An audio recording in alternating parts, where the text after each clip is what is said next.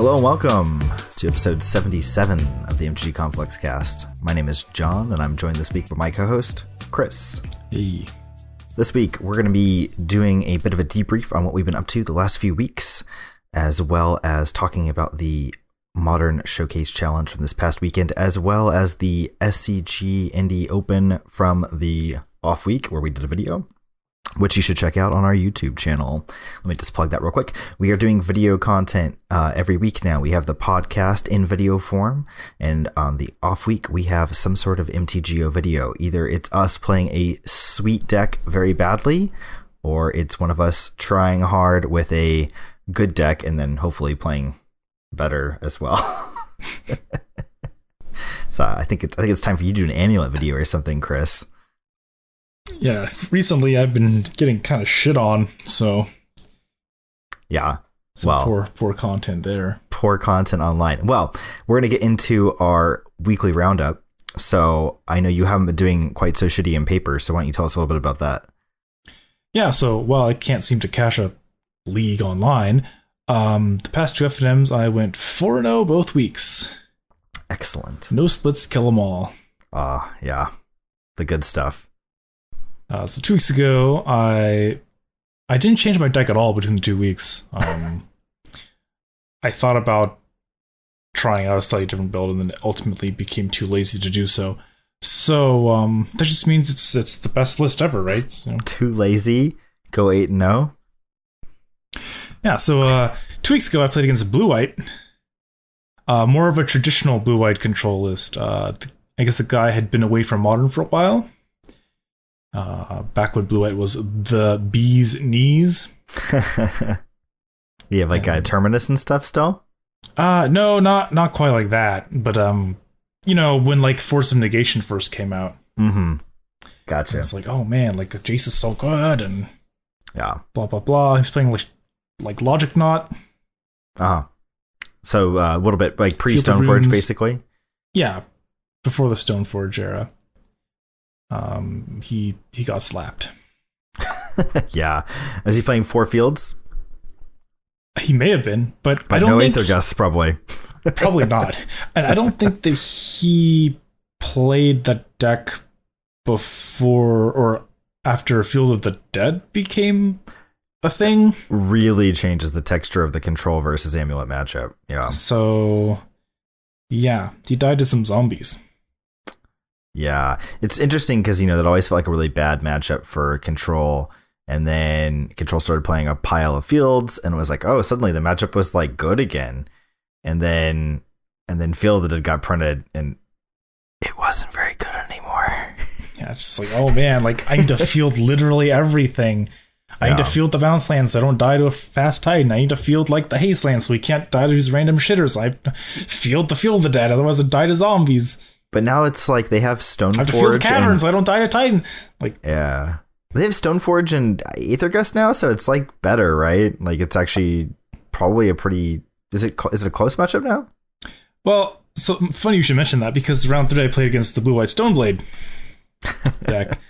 I didn't see Aether Gust out of them. Maybe they just didn't draw it or something. Not playing 4 copies. Rookie mistake. But I will say, so... That deck doesn't play like hardly any permission other than like a couple cryptic commands, which means you can't interact with like Azusa at all. I know a lot of versions, well, not a lot. Some versions are playing a couple like 2 to 3 spell callers, which seems decent. Oh, that's true. But yeah, there's no 2 mana counter spell. Right? Yeah, there's no like mana leaky, Logic Naughty type stuff really going around. Some people play a couple snares or pierces, but those aren't really as good as the 2 mana interaction against you. Yeah, neither of those work against 3 mana idiots either. Yeah, exactly.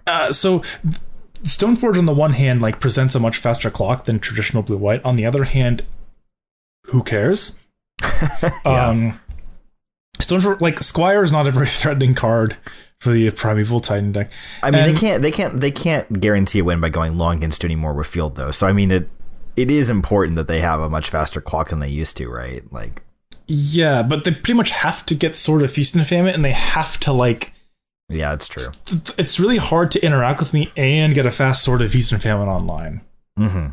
So you have to like have the right draw where you have an early Stoneforge and don't get immediately punished for it, and then have enough permission to keep me off of Titan long enough to get your sword going, and then you need more answers once the sword is online.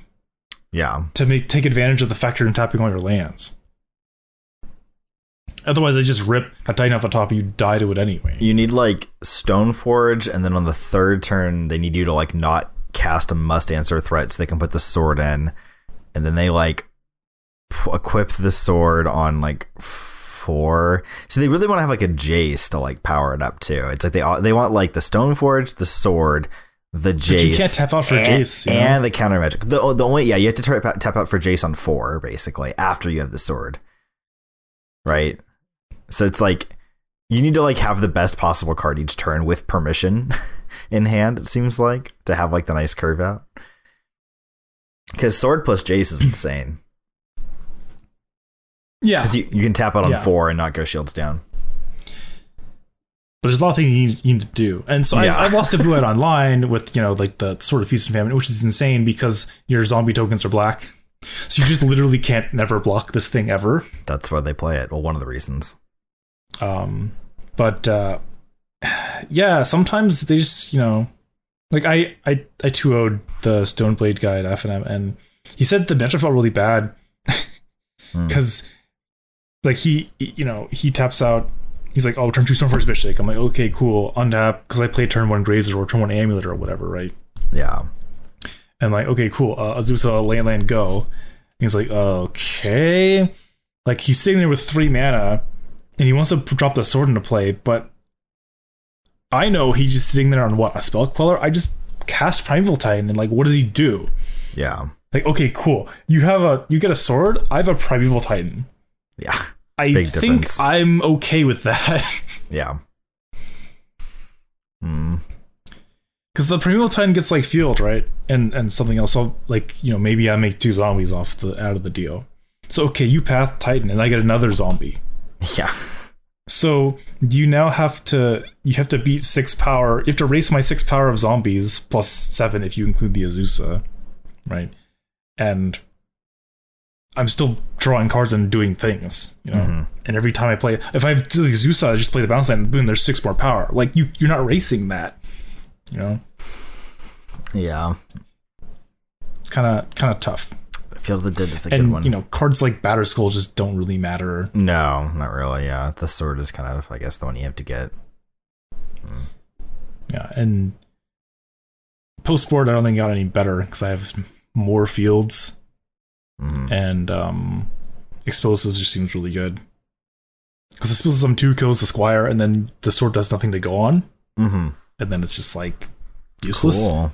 Or you put it on 3 and it kills the sword and any spell quellers floating around. I mean, I'm also playing a little non-standard in Vapor. I'm still on that sweet Academy Ruins tech, but so good. Yeah, really good against Infect, which I played around too, and somehow managed to beat Infect.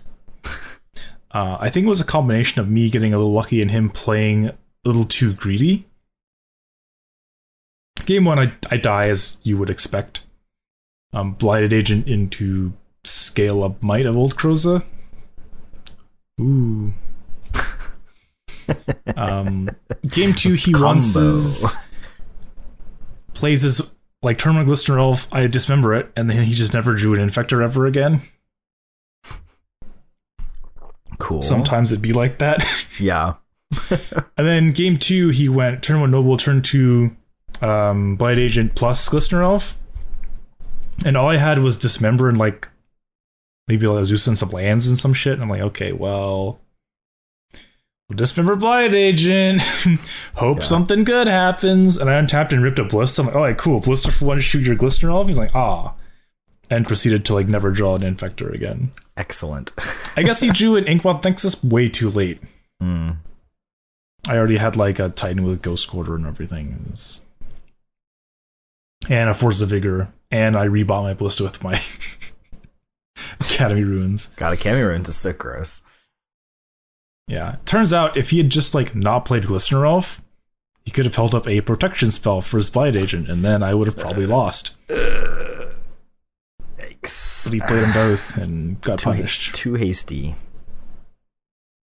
I guess I also lose to like a mutagenic growth, but Yeah, they don't always have it.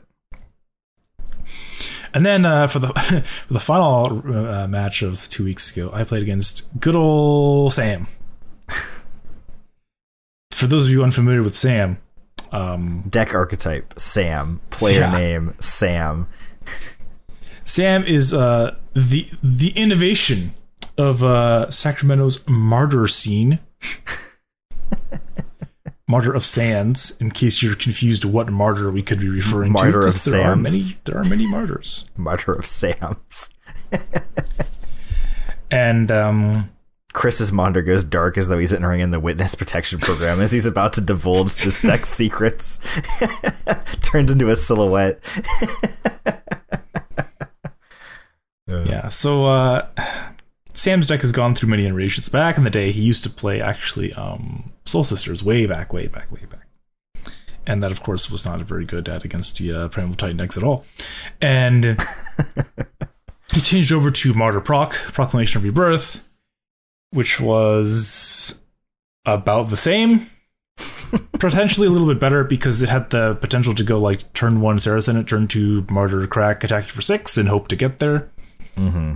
Whereas Soul Sisters doesn't really have that ability, I don't think. Maybe it does, but I don't know.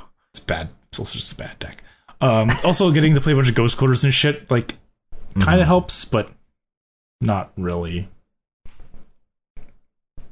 The deck is just more value-oriented and not particularly fast, and has a really difficult time beating a Resolve Primeval Titan, which is difficult to prevent, considering you're a white deck with no counter magic. So yeah, it's just a poor matchup for old Sam there. His deck is interesting. It's gone from being, it's really kind of really become mono white control. And I was talking to someone about this recently. Actually, there used to be more non-blue control decks in Magic, like tap out control decks. You had like mono black control back in the day, and there's been other non-blue control decks, and his deck really is a mono white like tap out control deck, which is kind of cool. Yeah, and so it got a lot of different tools throughout the years. He was playing Karns when Mycosynth Lattice was still legal, because it gave the mono white deck a way to like win on the spot, right? And having a wish board for artifacts is pretty good in your monocolored deck. Definitely. Also, what really helped him out a lot was the printing of Ranger Captain of Eos. So he can go fetch up like a Sarah or a Martyr or a Walking Ballista, or even now there's Giant Killer. Yeah. The deck has gotten almost as many. Actually, it's probably gotten more new tools than Amulet has, which is saying something, because Amulet has really been a deck that has just gotten heaps of cards added to his pool lately. Like, Karn was cool and all, but Karn got dropped, I think, as soon as Stoneforge Mystic was unbanned. Yeah. It's just like a way, it's just 2 mana to get, a card in your hand instead of 4. And they've got the Bad Mom now, and I don't think he plays Stepmom, does he? I thought he did. I don't think so. He plays like Oketra. Yeah, he plays fucking Oketra. It's also an Emiria deck, in case you get, goes long enough, just Emiria back your shit. It's very, very grindy. Emiriaing back your Ranger Captain seems pretty good, considering you can sack it to bring it back every turn if you want. Yeah, and now he got like the new Heliod, so he's Walking Ballista, like he has a combo in there. Yeah, the deck is just like, it's got a lot going on now. It's still like a pretty solid mono white control deck that has like grindy combo elements as well. Yeah, you could even like, Chumperuskis all day long with your Squadhawk Mistvale Plains loop. Yeah. It comes at you from a few different angles, which is cool. It's a fun deck to play against, actually. Yeah. And deck tries really hard to not die. That deck did not like playing against Oko. Oko was problematic for that deck for a variety of reasons. It's like, Oh, cool. Nice artifact. I'm gonna make it a 3/3. Yeah, so for whatever reason, whatever I'm playing usually just Dumpster Sam though. Or whatever variant Sam's playing. So I remember back in the day, I think Sam went up to like 60 something life off of sacking 2 Martyr Sands mid combat, which was unfortunate because I was attacking him for over 70 damage. Huh. Yeah, turns out playing Hornet Queen and Crater Hoof on the same turn is quite an overrun. Yikes. Craterhoof is like $50, by the way. Really? I saw at the GP this weekend, yeah. For non-foil regulars? That's insane. Yeah, like $50. That's insane. Yep. It was reprinted recently. That's a brain blast for all of you. Yeah, like $50 for a Craterhoof. Wow. Not what I would have guessed. Why? No one plays that card. It's not even legal in Pioneer. Yeah, don't know. There's like Strange. 2 alternatives legal, though, which is funny. Yeah, there's like Razor of Realms or whatever. Not the Raise Boar. There's the Emerge card. Yeah, it's something of Realm or of Realms or I forget what it's called. And then there's the one from Guilds, right? Yeah, it's like fixed. Everything fixed is like plus 2 trample nice. It's like kind of overrun esque. They're both. It's like a 7/7. Okay, I don't know. okay replacements for a Craterhoof, I guess. Yeah, they're okay. Serviceable.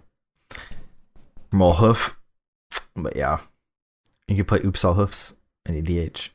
Yeah, so I denied Sam his 4-0. And then this past week, what did you play against? So this past week, it was quite a different flavor of decks.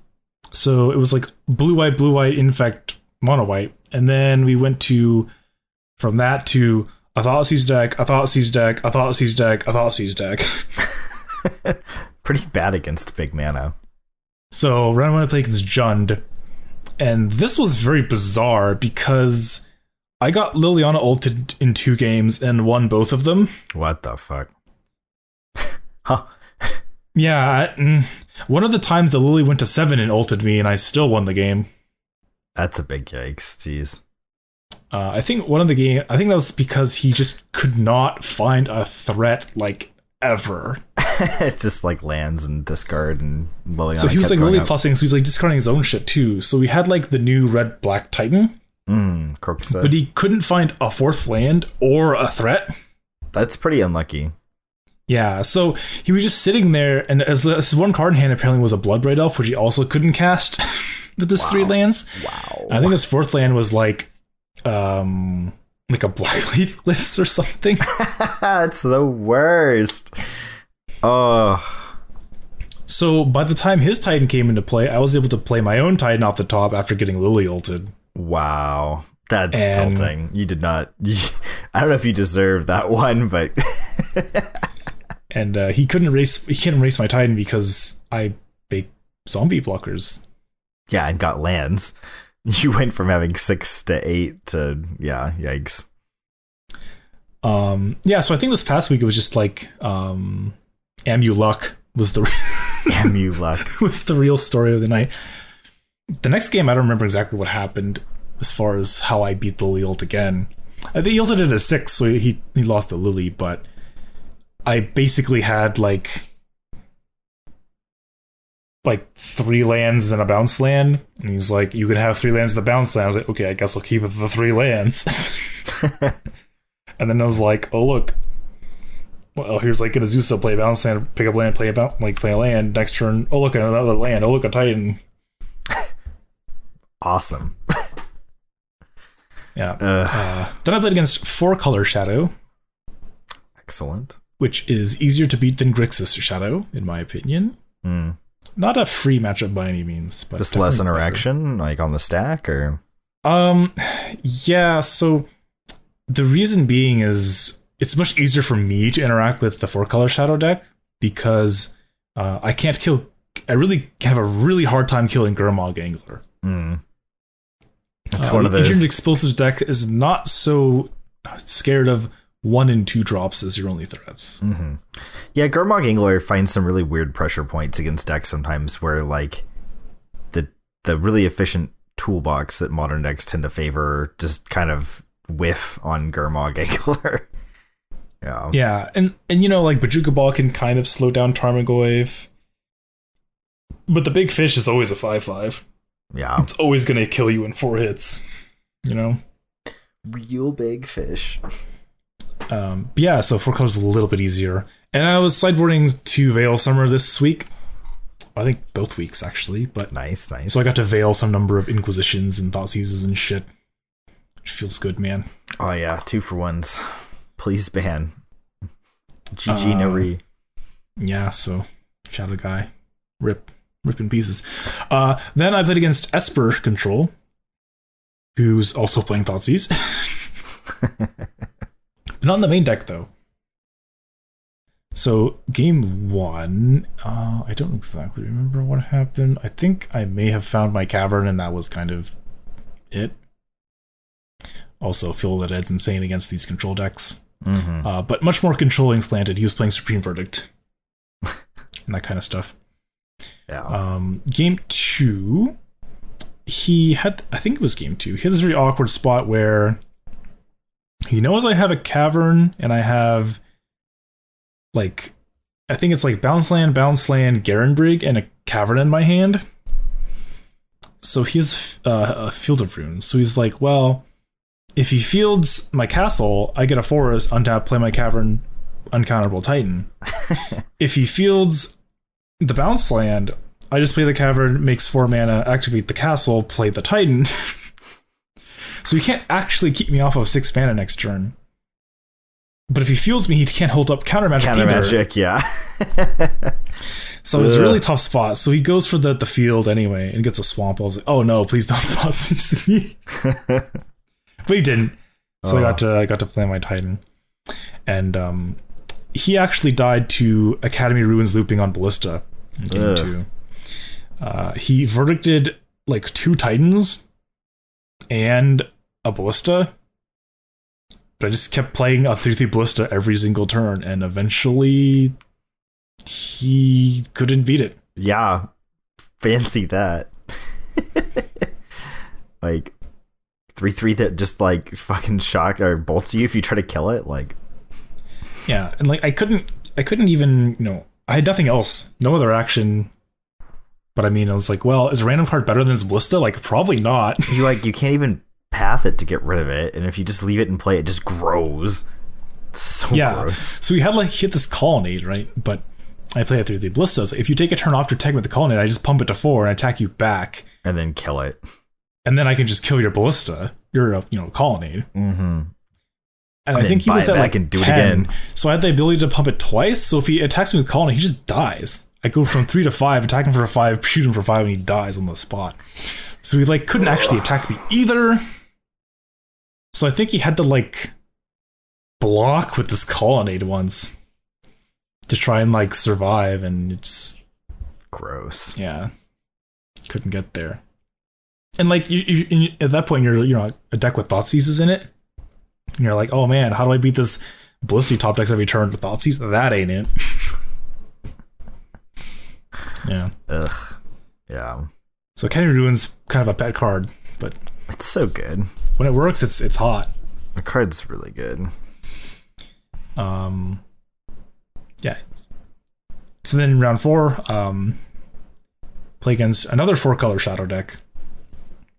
Well, I know next week to be prepared for a lot of fucking shadow, apparently. Jeez. And so this is why it's MU luck. Both times I top decked like exactly what I like, the perfect thing. So in game 1, I have like, I think I'm all to 6, and it's like packed 5 lands. I'm like, this is not very good, but I know I'm playing against the Thoughtseize deck. I don't want to go to 5, so here goes nothing. So like, Family Land go, and he's like, Inquisition, take the pack. Like, yeah, that's a thing. I like draw nothing. I think I draw like a Titan on my turn. I'm like, okay, cool. Now I have a Titan, 5 lands. Whoop-de-doo.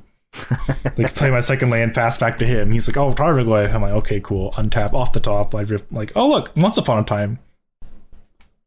Yep, I haven't played any spells this game. This is free. It's like, oh yeah, turn 3 free Once Upon a Time. How about that? That's both awesome and not awesome. And so I like, oh look, an Azusa. Play a third land, play Azusa, play 2 lands, go. He's like, untap. Thanks. Like, you know, like plays some non-Thoughtseize cards. Yeah. I'm like, untap. Hey, look, here's a Titan I had here all along. And he did the die. Yeah. Gross. And then kind of the same thing, post board, I like, it's like, oh, Thoughtseize, like, take your amulet, next turn Inquisition, take your Dryad of the Elysian Grove or whatever the hell it's called. And I'm like, oh man, now all I have is like this Titan and some lands off the top. Oh, look, an Azusa. Play a land, Azusa, play 2 lands, go. And he's like, I don't have any more Thoughtseize. It's like, that's unfortunate. Oh. We've been here before. Oh man. Never didn't have it. Gross. So Azusa OP. How many copies you playing? 4. 4. Okay. We'll talk about number of Azusa in deck lists later when we get to the Modern Showcase and SCG. Not indie, but the Showcase. I guess it's got a lot of amulet decks. We can talk. I don't know. Azusa just seems so good, right?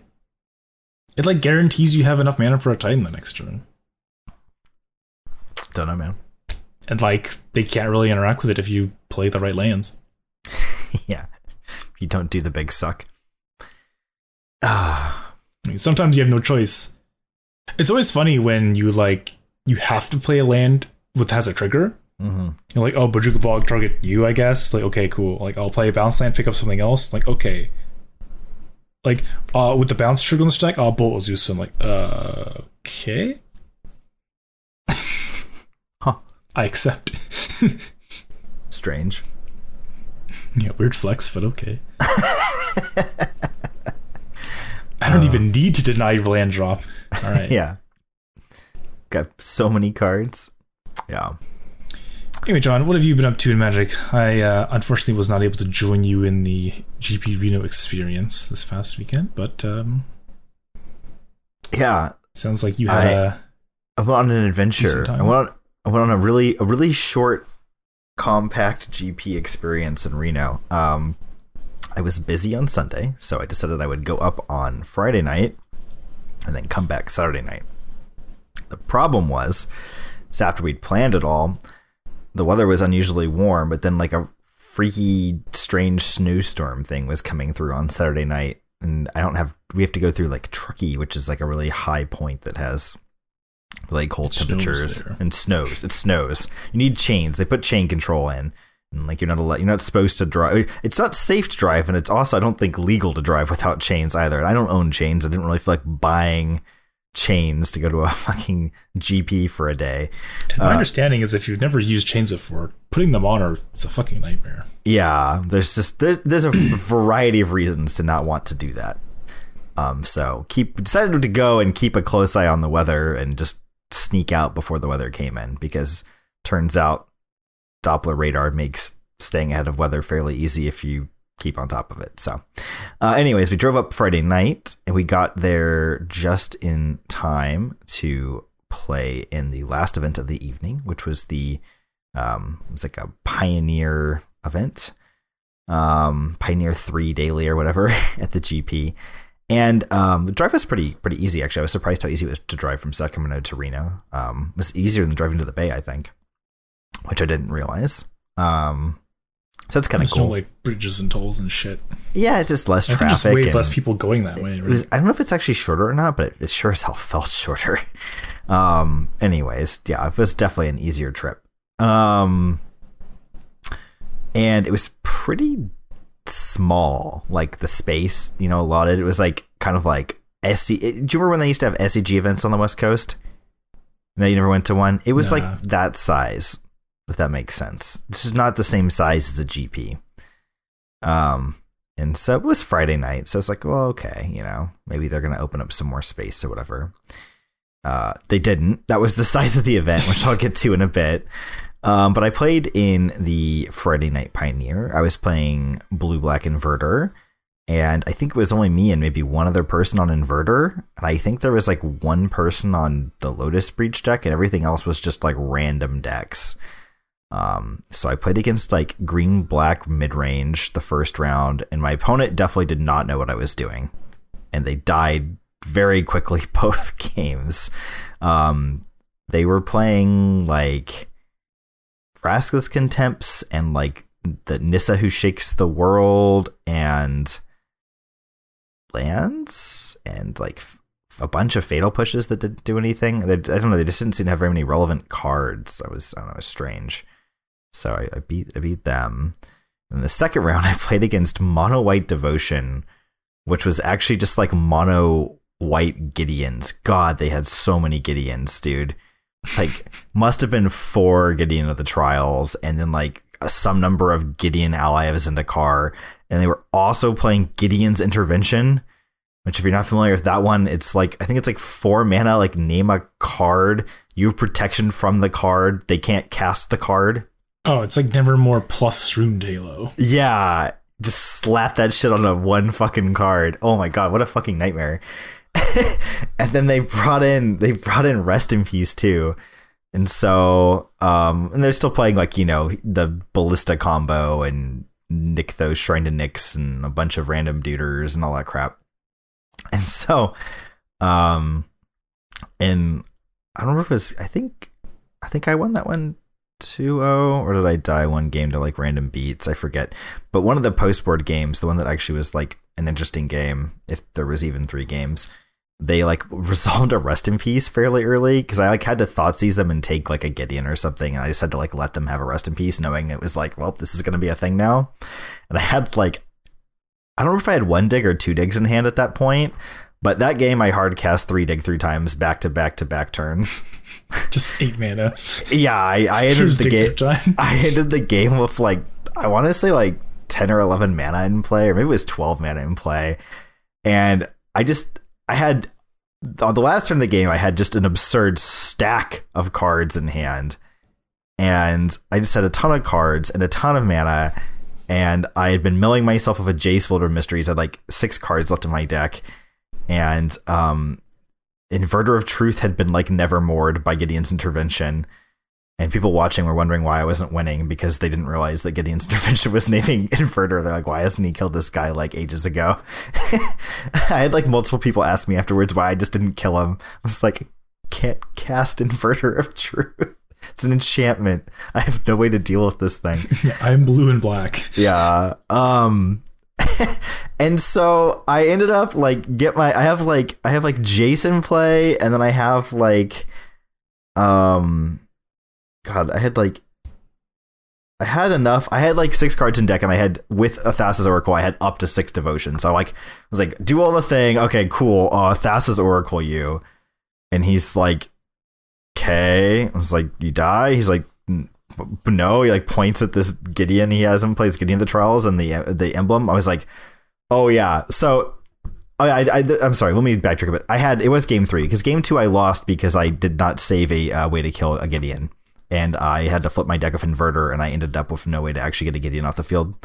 He like played it in the in-between turn. I did the 2-turn combo, and he like played a Gideon, and I had no way left in my deck to get rid of the Gideon. So I basically early on in game 3 had a Hero's Downfall, and just like bookmarked that shit. Like, this is never getting cast until the turn I combo. And then I forgot about it because I had an absurd amount of cards in hand. I just like forgot about that whole line. And so I like lay down this Thassa's Oracle with my like, 12 mana or whatever in play. And he's like points at the Gideon and is like, so you're gonna lose next turn? I was like, oh no, my bad. Sorry. Go through the hand. Hero's Downfall, your Gideon. Play another Thassa's Oracle. I was like, I'm so sorry. I'm not trying to slow roll you. I'm just terrible. I felt so bad. You're a bad man. I know. Well, there was like a lot of people watching. I'd literally never played the deck in favor before this event. I was just like, just feeling bad, like just bad in general at Magic and the deck. And yeah. But like, I don't know how to play combo very well, is what I've been realizing the last few weeks. I'm really bad at combo, but I do know how to play control really well. So I was like, I had the control aspect down pat, so I was definitely not gonna like lose the game. But like actually doing combo-y kill you things, playing around hate pieces is something I'm obviously really bad at. I've been discovering and to get better at this because wow, what a doozy. I've baffled the shit out of myself the last few days. I'll get into that later. Anyways, I beat Mono White Devotion guy. Is there a baffling end on the horizon? Yeah. And so I'm 2-0 at this point, and you can, the way they're doing the side events now is if you're 2-0, you can just say you want to split, and they don't even match you.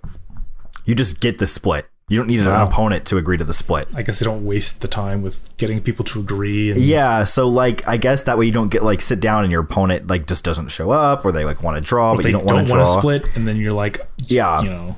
And I was like, it's like, oh, you know, I want to get to play one event tonight. I want to play, and like no one else here is playing good decks as far as I can tell. So because no splits kill them all. I'll just slap the last person easy. And so I sit down. My opponent is this lady who's, you know, like there to have a good time, obviously, from how she's talking. She's like super nice. I had a really good time playing with her. And God, she baffled the shit out of me. The first game is like the game goes like Thraben Inspector.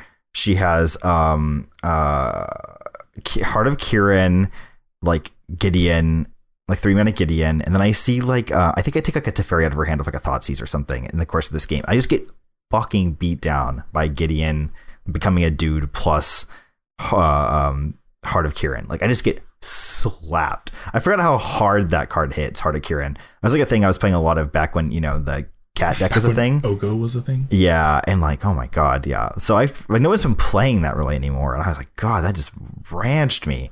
So I was like, okay, like Jeskai, like, you know, mid-rangey planeswalker stuff. Okay.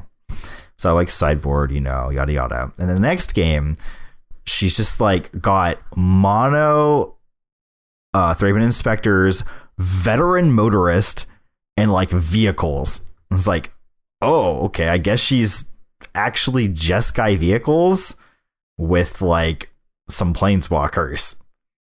Okay. I was like, change my sideboarding. Like I took some like removal out, like, you know, she had all these planeswalkers in game one. I was like, oh my god, I don't want to like have all these fucking fatal pushes against this pile of planeswalkers. It's like, nope, fatal push coming back in, veteran motorist, like need to kill that. And then like the third game, like she has like all four. I think she had all four. It's like just Thraben Inspector is the match, man. And so we end up in this like scenario where I'm like she has like a bunch of Thraben Inspectors, not much else going on, and I get like a Kalitas resolved, and then I like push an Inspector, so I have Kalitas plus token, and then the next turn I like shove in with both. I just want to gain some life because I'm like a little low. And she has this like split card, and one of the sides is like Boros mana, instant, deal 5 damage to target attacking or blocking creature. What? Like just fucking sends my Kalitas straight to the Shadow Realm. It's like, huh, okay, like didn't have the mana or whatever for whatever reason to like, you know, make the token, to eat the token or whatever. I don't know. It was bad. It was really bad. Yeah, it was bad. It was really bad. Did not expect to get like my Kalitas slapped for 5 mid combat, let me tell you.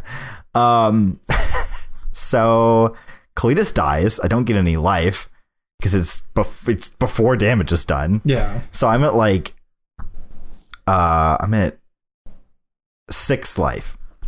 And so I end up like the next turn I go like Inverter of Truth. I have like the combo over 2 turns, and she's like Spellcaller your Inverter. I'm like, okay, if I find removal, I can like, I have enough mana to like do the thing. My graveyard is like small enough. And then so on her turn, she's got like Inspector, I want to say. Yeah, I have like a blocker, and she has like Inspector and the Spellqueller. So I'm at 6. I'll take 2 from the Queller, and I have blocks for the Inspector. And she thinks for a really long time. She's on 6 mana. She goes Fae of Wishes for, you know, she casts Granted.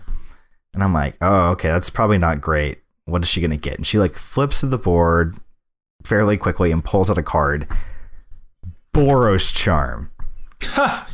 Pulls a fucking Boros Charm out of the board, and she's like, attack you? I'm like, yeah. She's like, go to 4. I'm like, yeah. She's like, Boros Charm you? I'm like, yeah. Just hold the hand out. I was like, I'm dead. GG's. Oh man, is that BM?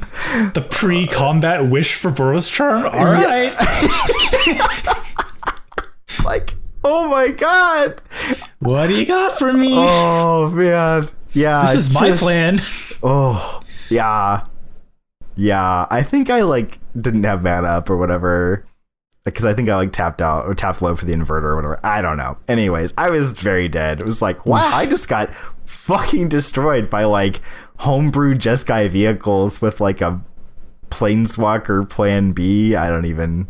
This is sweet. She's like, yeah, this is like my deck I've been like toying with. I was like, seems good against inverter if they can't figure out what you're doing.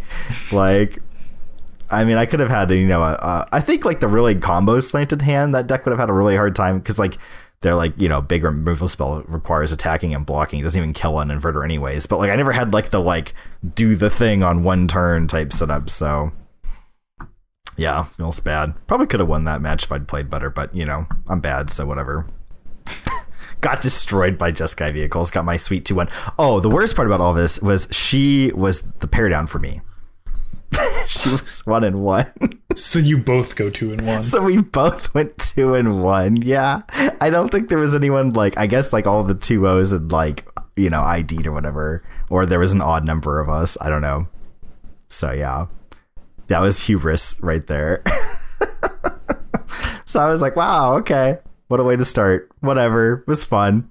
I don't know. I can't be salty about it. It was pretty spicy. Like, whatever. I'm over here playing like no fun net deck, and she's like, you know, bringing her like Jeskai vehicles, like sweet, you know. John's over here going full sweat. Yeah, I definitely full sweat. Yeah, missed the net. Getting domed by the Tachanka turret. Mm-hmm. Yeah, exactly. I just got memed on. Like, I definitely got memed on big time. Like, you know, it's bad when you're losing to the deck, you have to read all their fucking cards. So, yeah, kudos to her. She definitely destroyed me. God, pile of Thraben Inspectors every game, dude. They were just everywhere. Little bees buzzing around, pecking at me every game. It's like, I'm sure she didn't want to draw that many every game either herself, so I don't know. Like, I'm sure her deck wasn't even functioning entirely as intended. I doubt you want to see 4 Thraben Inspectors in game 3. Like, probably not ideal. So went back to our Super 8 motel, not a Holiday Inn. It was clean, so that was cool. Based on the price and the reviews, I was not expecting clean, so that was a win. Yikes. GP success. Bed was not super uncomfortable and it was clean. What more can you ask for what we paid? Came back the next day, played the Saturday Legacy event. I was on Blue Red Delver, my bay. I love me some Blue Red Delver. I just love Delver and Legacy, man. God, gets me hot. And we can actually beat the Depths decks now because of Brazen Borrower, which is pretty nifty. And Blue Red Delver actually plays Wasteland now, which wasn't really a thing that used to be a thing. You were like this weird counterburn deck. You didn't really want to play Wasteland like the other Delver decks, but now with some of your better, you know, grinding options like Dreadhorde Arcanist and all that, you can actually like play like a Delver deck, like a Blue-Red Delver deck in its own right, not just like a counter like deck. Like a real Delver deck. Yeah, you're not like a counterburn deck. You're like an actual Delver deck with like, you know, Wastelands and shit. So that's kind of cool. You got like real cards that weren't just like random dudes with prowess tacked on. So I played against Green Black Depths the first round, and my opponent was really cool. He's like, oh yeah, he's like been in the hospital for a really long time, and he was like back playing Magic for the first time in a while, and he was on Green Black Depths, and he just like slaps me game one. Like, just didn't have very good interaction, you know. He did the thing, and he's like, well, I just want to let you know, he's like, I don't have very good stamina because I've been in the hospital, so I'm planning to just like play 2 rounds and then drop. all these events. He's like, with the break, I can like play a bunch of events with like the hour break, you know, where the third round would have been. He's like, I can just string events together and play way more Magic that way. He's like, I just want to play Magic. He's like, I'm going to scoop to you 2-0 no matter what. And I was like, well, that's really cool. You don't have to do that, whatever. Go to game 3 and just like do the Delver thing, man. Like Wasteland, Daze, you know, all the soft permissions, just like do Delver things, like kill him. Go to game 3, do the same thing again, just do the Delver murder. He like flooded out kind of bad in the third game too. So won it on my own right. Didn't even need the scoop. Got him anyways. Feels good. Don't need your handouts. Yeah, but he was a really cool guy. So, but it felt good to like not get a handout. I don't like when people. I mean, it's cool when people say, "Oh, you get the win." It's like, "Oh, cool. I get more prizes." But like, I like winning on my own rights. It feels better. But I've been practicing against the guy I wrote down with, Tall Mike. He's on Green-Black Depths as well. So I had actually been practicing. The only Legacy I've really played in the last few months has been Blue-Red Delver versus Turbo Depths. It's like, I was like, why this practice is never going to be relevant. Specific. Yeah, very specific, but convenient in this case. It was good that I was actually like pretty practiced in the matchup. And Mike had some extra spice in his list. It was more teched out. So I had like even more things to worry about than this list, which was a little bit less teched out for the current meta. And then I played against Rug Delver the next round. And game 1, I did Delver things, and I defeated my opponent. And then game 2, I kept a 1 lander, and then I got wastelanded, and then I didn't play any more Magic. And I died. Hashtag just Delver mirrors. Then the third game, I kept a hand that had like 4 lands in it. I was like, not again. Fool me once, shame on you. Fool me twice, shame on me. So I locked him out of mana this game for quite a while, but didn't like have like enough pressure to like close the game outright. And he was able to like claw back in and get some mana and like, you know, do things. And then eventually I had like a couple dudes in play, and he lands an Oko. I was like, oh no. Oh no. And so the new game becomes, don't let Oko -5 and take one of my dudes, because that's bad news. And so we get to like a turn where he has like a fetch in play and a food, and I have like the ability to like knock him down to I want to say like 2 or something. Basically, if he goes to like, because he's like, you know, kind of mana limited still, so I put him in a spot where if he goes to crack his, because I draw a bolt for the turn, so if he cracks his fetch to eat his food after he's dealt combat damage, he'll die before he can eat the food. So I was like, all right, okay. I think he'll like figure out that like when I attack, he like needs to like eat the food first. But I want to put him to the test. So I like, you know, attack, and dang, sure enough, he has the you know, the line on me and cracks the fetch, eats the food, so he doesn't just die to the bolt in hand. So I'm like, fine, I'll just bolt the Oko so it can't, you know, -5 the next turn and take my guy and turn the game around. So he passes back, and then the next turn I just kill the Oko, because you know he's out of range at that point with the food. And then I just have guys in play, and he doesn't have an Oko anymore. And just having more dudes wins the game. This is actually a really fun and interesting matchup. The Delver mirrors are always really interesting as long as one person doesn't get mana screwed. It's really weird because like both of you are just angling as much as possible to just like fuck the other person's mana and not play a game of Magic. Like neither of you wants the other person to play Magic. That's the whole goal at the beginning of the game, is like try to stop the other person from playing any Magic. Like just destroy their mana base. And then if you get past that stage, you actually have really interesting games. But the goal is to never get to that point. Who wants to have fun? Just try to get a free win. Everything the light touches, we must wasteland. But what about the shadow area? Those are interesting games. You must never go there. Yeah, exactly. So yeah. Delver mirrors are weird, but they are really fun when they shape up into a longer game. And then the rug versus blue-red thing is just interesting now because like he's playing like Hooting Mandrills and not Goyfs, and I'm playing Magmatic Sinkhole at this point, so like I can actually like kill a bigger guy, which blue-red didn't used to really have good ways to kill big guys. And like the matchup just has a lot of play to it. Like Brazen Borrower is pretty good against Hooting Mandrills. So like I don't know, the matchup just felt like really I would gladly play like, you know, a bunch more matches against of blue-red versus Rug. Felt really interesting. So that was cool. It's actually very different than how it used to be. The decks have changed a lot since, you know, how they used to be. So this time I learned my lesson from the Pioneer event the day before, and I just ID'd and took my ticks, and I went and got an Uro. So for my $40 of entry fees, I cashed in and got an Uro, which was about what they were selling for at the vendor. Yeah, which is not too bad, actually. Was not what I was willing to actually pay cash for an Uro. I was like, fuck that. I'm not paying $40 for an Uro. Screw that. So I cashed in my ticks and got an Uro. And then later that day, I put in the Modern Double Up, $40 entry fee.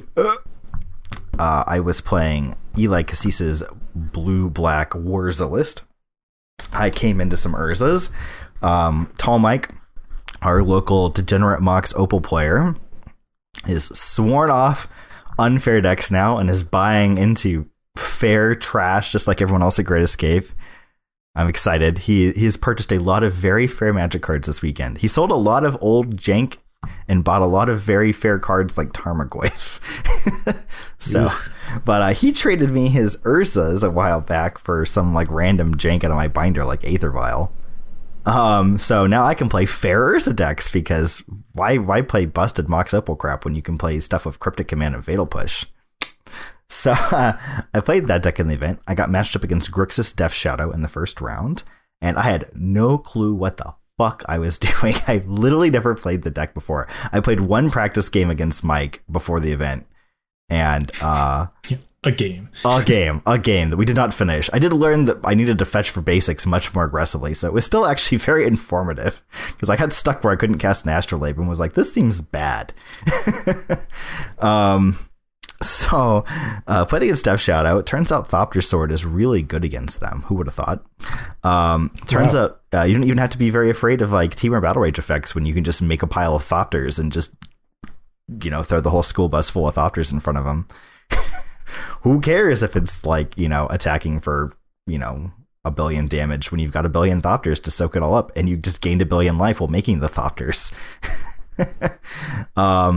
So yeah, I did Thopter things and then won that match. It was more complicated than that, but it ran pretty long. I don't remember the details very well, but it was very interesting. It was a fun match. A lot of back and forth. Kolaghan's command real good. Opponent didn't find nearly as many as he would have liked to. The next round, I get paired up against humans, and I get dumpstered. Just dumpstered. I sit down and my opponent leads on like, you know, a Noble Hierarch or something. And I was thinking about the makeup of the deck list. I'm like, this does not seem like a good matchup. And I lose game 1 in short order. And I look at my sideboard guide that Eli Cassis provides to people who sub him on Twitch. That what it just says like humans, you lose. It just doesn't have humans at all. I was like, huh. Look at the sideboard. Well, no Den of Winners here. I guess we'll put this for Fatal Push in.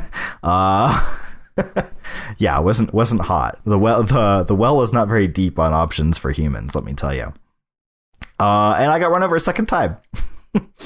So yeah, got slapped. Going to round 3, I have to play for my 2-1, and I get paired against Eldrazi Taxes. And Eldrazi Taxes suffers a similar problem to that Grixis Death Shadow does, in that it has a really hard time beating a bunch of fucking Thopters. Turns out lots and lots of Thopters is almost as good of a value as, you know, that infomercial you used to always see during daytime TV. Lots and lots of trains. You mean Flicker Wisp doesn't match up well against a Thopter? No. You know how you got like, you know, the 20 DVD set of lots and lots of trains? Yeah, I had 20 DVD sets of Thopters, man. They were just coming out and thunk in sheets into play. Did not have nearly enough Thopter tokens. You can overcome a lot of problems just by making a lot of Thopters, it turns out. Way behind on board, make a lot of Thopters. Really low on life, make a lot of Thopters. Opponents got way more cards than you, make a lot of Thopters. Like, it'll all come ahead in the end. The Thopters beat all, except for Plague Engineer. Many Thopters died in the Thopter Wars to a couple of Plague Engineers. The Great Illness. Yeah, the Great Illness. But my opponent never had it at the right time to, like, convert it into a kill on the spot. I'd always, kind of buoyed my life total back up, making the Thopters that the engineer killing them all and then getting smacked was like enough for me to like dig a little bit and find an answer to the engineer and then just go back to my degenerate Thopter making ways. So came out of that one with a win. And I, since it was a double up, was just short of an Uro. And I thought about it for a bit and realized I did not want to buy loose standard packs at a terribly inflated price. So you remember you used to be able to go like, I think it was like 10 ticks a pack, and you could get a box for 360. And yeah, it was like got, 10 ticks back. You got 400 for a 3-0. So you could get a box and then some. They're like double up, right? Yeah. No, just the regulars were 400 for 3-0, and the double up is like 8. Really? Yeah. Yeah. So it was like 200 for 2 and 1. 2-0 and 1 is 300, and then 3-0 is 400, and the double up is double of all that. And so now a box is like 600 something, and like loose packs are like 20. It's like, jeez, terrible value. SCG is just reaming people. It's so bad. Channel Fireball. What did I say? SCG. Oh, sorry. No, that's slander. No, SCG, not to my awareness, is reaming people. Channel Fireball is, though. God, that pricing is bad. Yeah. They were already selling boxes basically with these events, and like they already were making money because selling a box to them is turning a profit because they're buying it, at a lower price. So they're like selling the box at an even higher markup than they would ever sell it for in cash. It's like annoyed me. So I was thinking about it. I didn't want to get loose packs, so I ended up actually just buying 100 points off of someone for $10 and bought an Uro for what equivalent of $50 basically. So I got my two Uros for 45 each basically, which is better than just paying cash for 2 Uros and not playing any Magic. So I have 2 Uros now, so I can play stupid mid-range decks in Modern. Yeah. But the main event was small. I took some pictures at the start of round 3, which is when everyone came off their bye. So I think that's about, some people might have dropped it, 0-2, but I think that's probably the largest size the room was for the main event throughout, the day. I think that was kind of the peak of attendance. And I'm trying to think how to describe how big it was. I think there was like I want to say there was like high 400, low 500, very, very, very low 500 if they made 500 people in the main event. And I think I've played a side event with that many people. Yeah, like the PTQ you did in Seattle, the Legacy PTQ. The Legacy PTQ was, I think, only like 260 or something. Oh, was like it? That. Okay. But yeah, which it was still insane because I had to. Oh God, how many rounds of Swiss was that? 7? Like 6? 6 or 7 rounds of Swiss. 7? Yeah. Yeah, it's pretty gross. Anyways, it was. I've never seen a main event even approaching this small. It was absurd. But there's a lot of things going against it, right? It was sealed, which is not the most popular. I think it's the least popular GP format. I think it's probably pretty safe to assume. It was in Reno, which doesn't seem to be nearly as big of a draw as a place like Vegas. A little bit harder to get airfare there, and just it's not a lot going on in Reno. And the whole coronavirus scare being a big one. That's a pretty big factor. Yeah. And then I'm sure the snow warning on Saturday night probably kept some people from Sacramento Bay Area from driving over. So yeah, it was pretty small. And the side events weren't large either. The Legacy and Pioneer ones were in like the 30 to 40 person range. which is not the biggest. The Modern one was pretty big. Modern was definitely pulling good numbers the whole weekend for side events. Yeah, I managed to not spend that much money over the course of the weekend, and I walked away with 2 euros. So hey, had a good time. Saw a lot of good people. Was pretty fun. I saw Marshall Sutcliffe. Guy is really tall. Have you seen him in person? He is very tall. And you're very tall. You're tall. He is very tall. You don't think that he's tall because he's always sitting down with commentary or whatever. And I remember the first time I saw him like standing, I was like, is that really Marshall? Like, is that really how tall he is? Like, what the fuck? And he's always wearing like, dress clothes when he casts, but he was like playing in the event. So he's wearing like a plaid, button up, like a, what do you call it? My brain's working. Like what I'm wearing right now, like a flannel, like a plaid flannel. And it just made him look bigger. I don't know why, but it just made him look even taller. More like a lumberjack? Yes, it was red. It was red and black. He looked like a lumberjack. He was gigantic. But yeah. Oh, I got one more Reno anecdote, actually. So I have my foil signed Pauper Cube that I've talked about before. And I was looking, there weren't really that many artists there doing signings, but I always try to get, anything that I have in the cube that isn't signed. And so I was looking, and there was actually an artist who I hadn't really seen at an event that I've been to yet. And there was actually a card in the cube that I needed to get signed. It was an unhinged card. It was Ordinary Pony. One of the like augment cards or whatever, where it's like on the art, it's like ass end and front end are going into a tube. Those cards. Yeah, it's just like an above stat line 3-drop in white at common. It's like it has okay body and like an ability. It's like, just okay. Meets the cut for Pauper Cube, apparently. And so I go over. I borrow some cash from someone because I forgot to bring any cash to the event. I'm always going to bring at least a $20 bill to an event in the future because I had to like bum cash off people on 3 separate occasions and Venmo them back. And cumulatively, it was all like less than $10, I think. Yeah, it was like less than $10 in 3 separate amounts. It was awful. I felt like such a loser. So definitely going to bring at least a 20 next time I go to a GP. No one takes card there. But the events do now, which is really cool. You can like tap to pay with your phone. So that was really neat.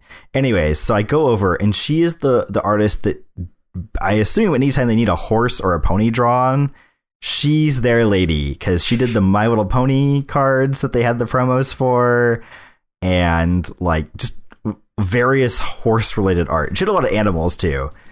Like she had like, really cute animals and stuff, but she was apparently the go-to for pony related magic cards.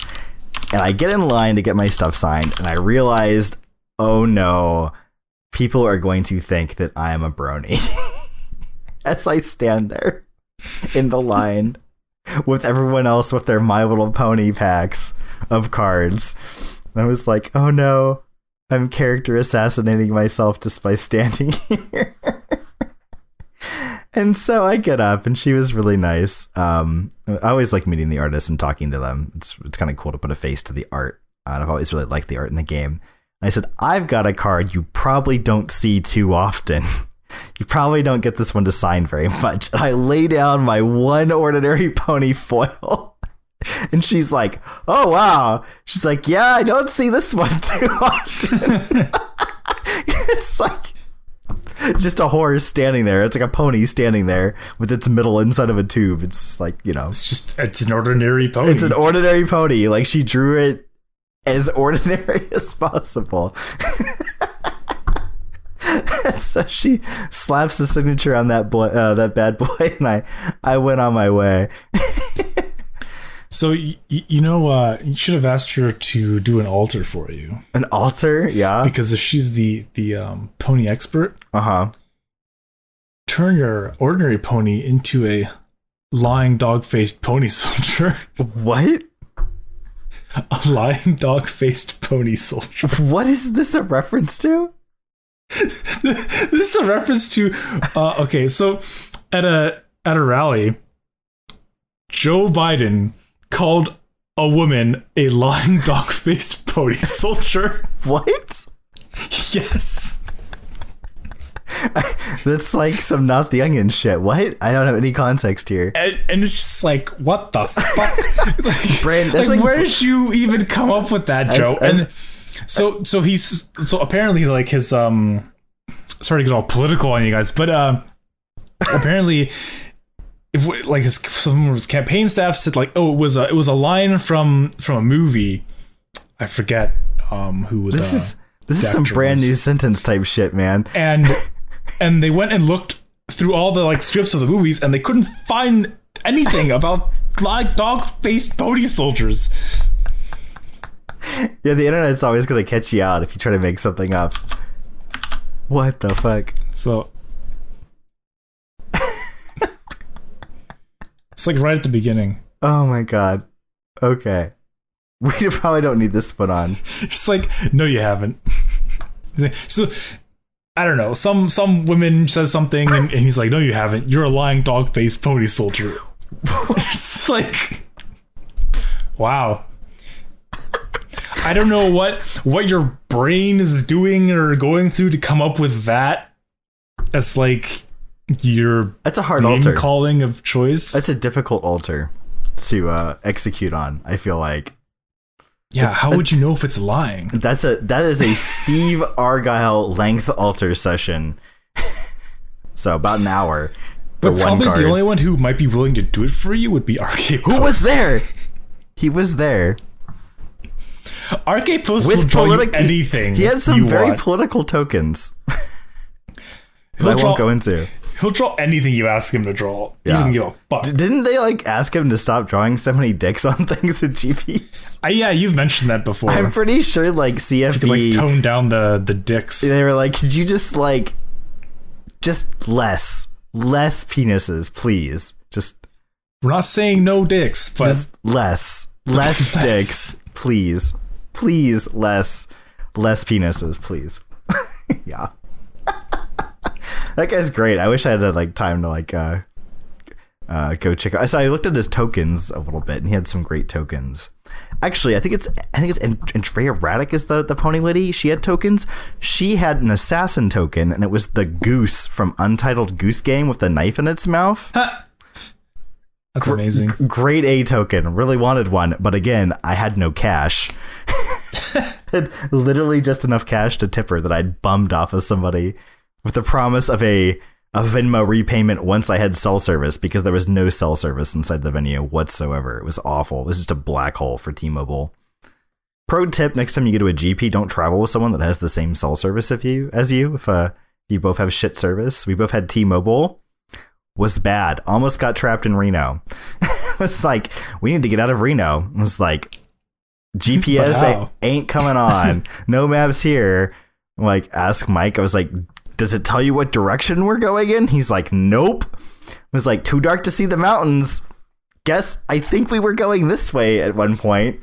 Drive that way for a while. He's like, yeah, you were driving in the right direction, but you can't get on the freeway from here, so we have to go back.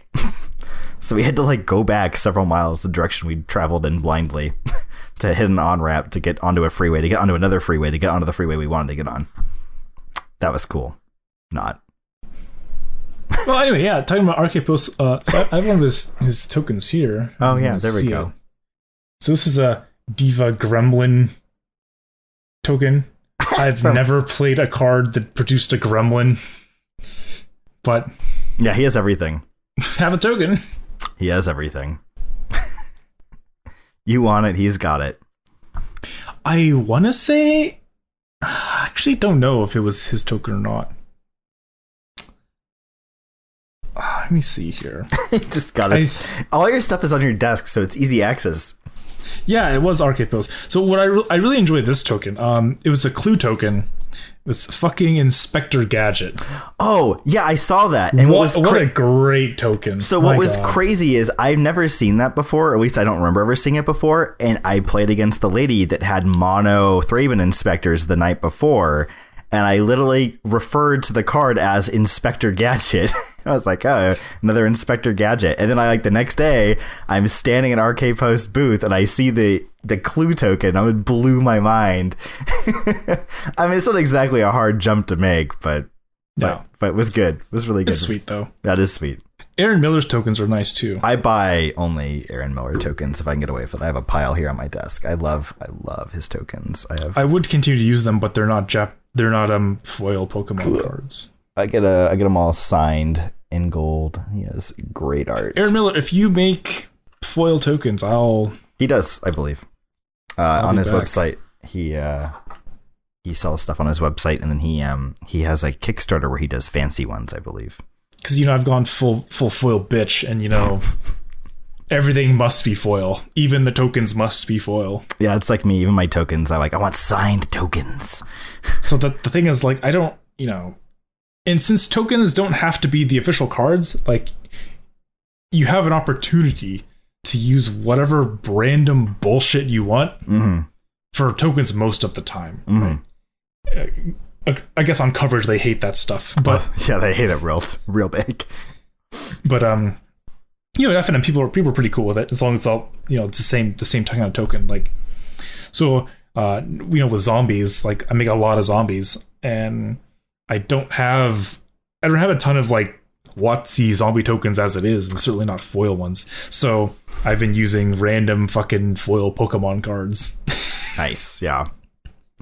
If you want to do the real pep, although it's not foil, so you probably won't, there's the really, really old, Chris Rush zombie tokens.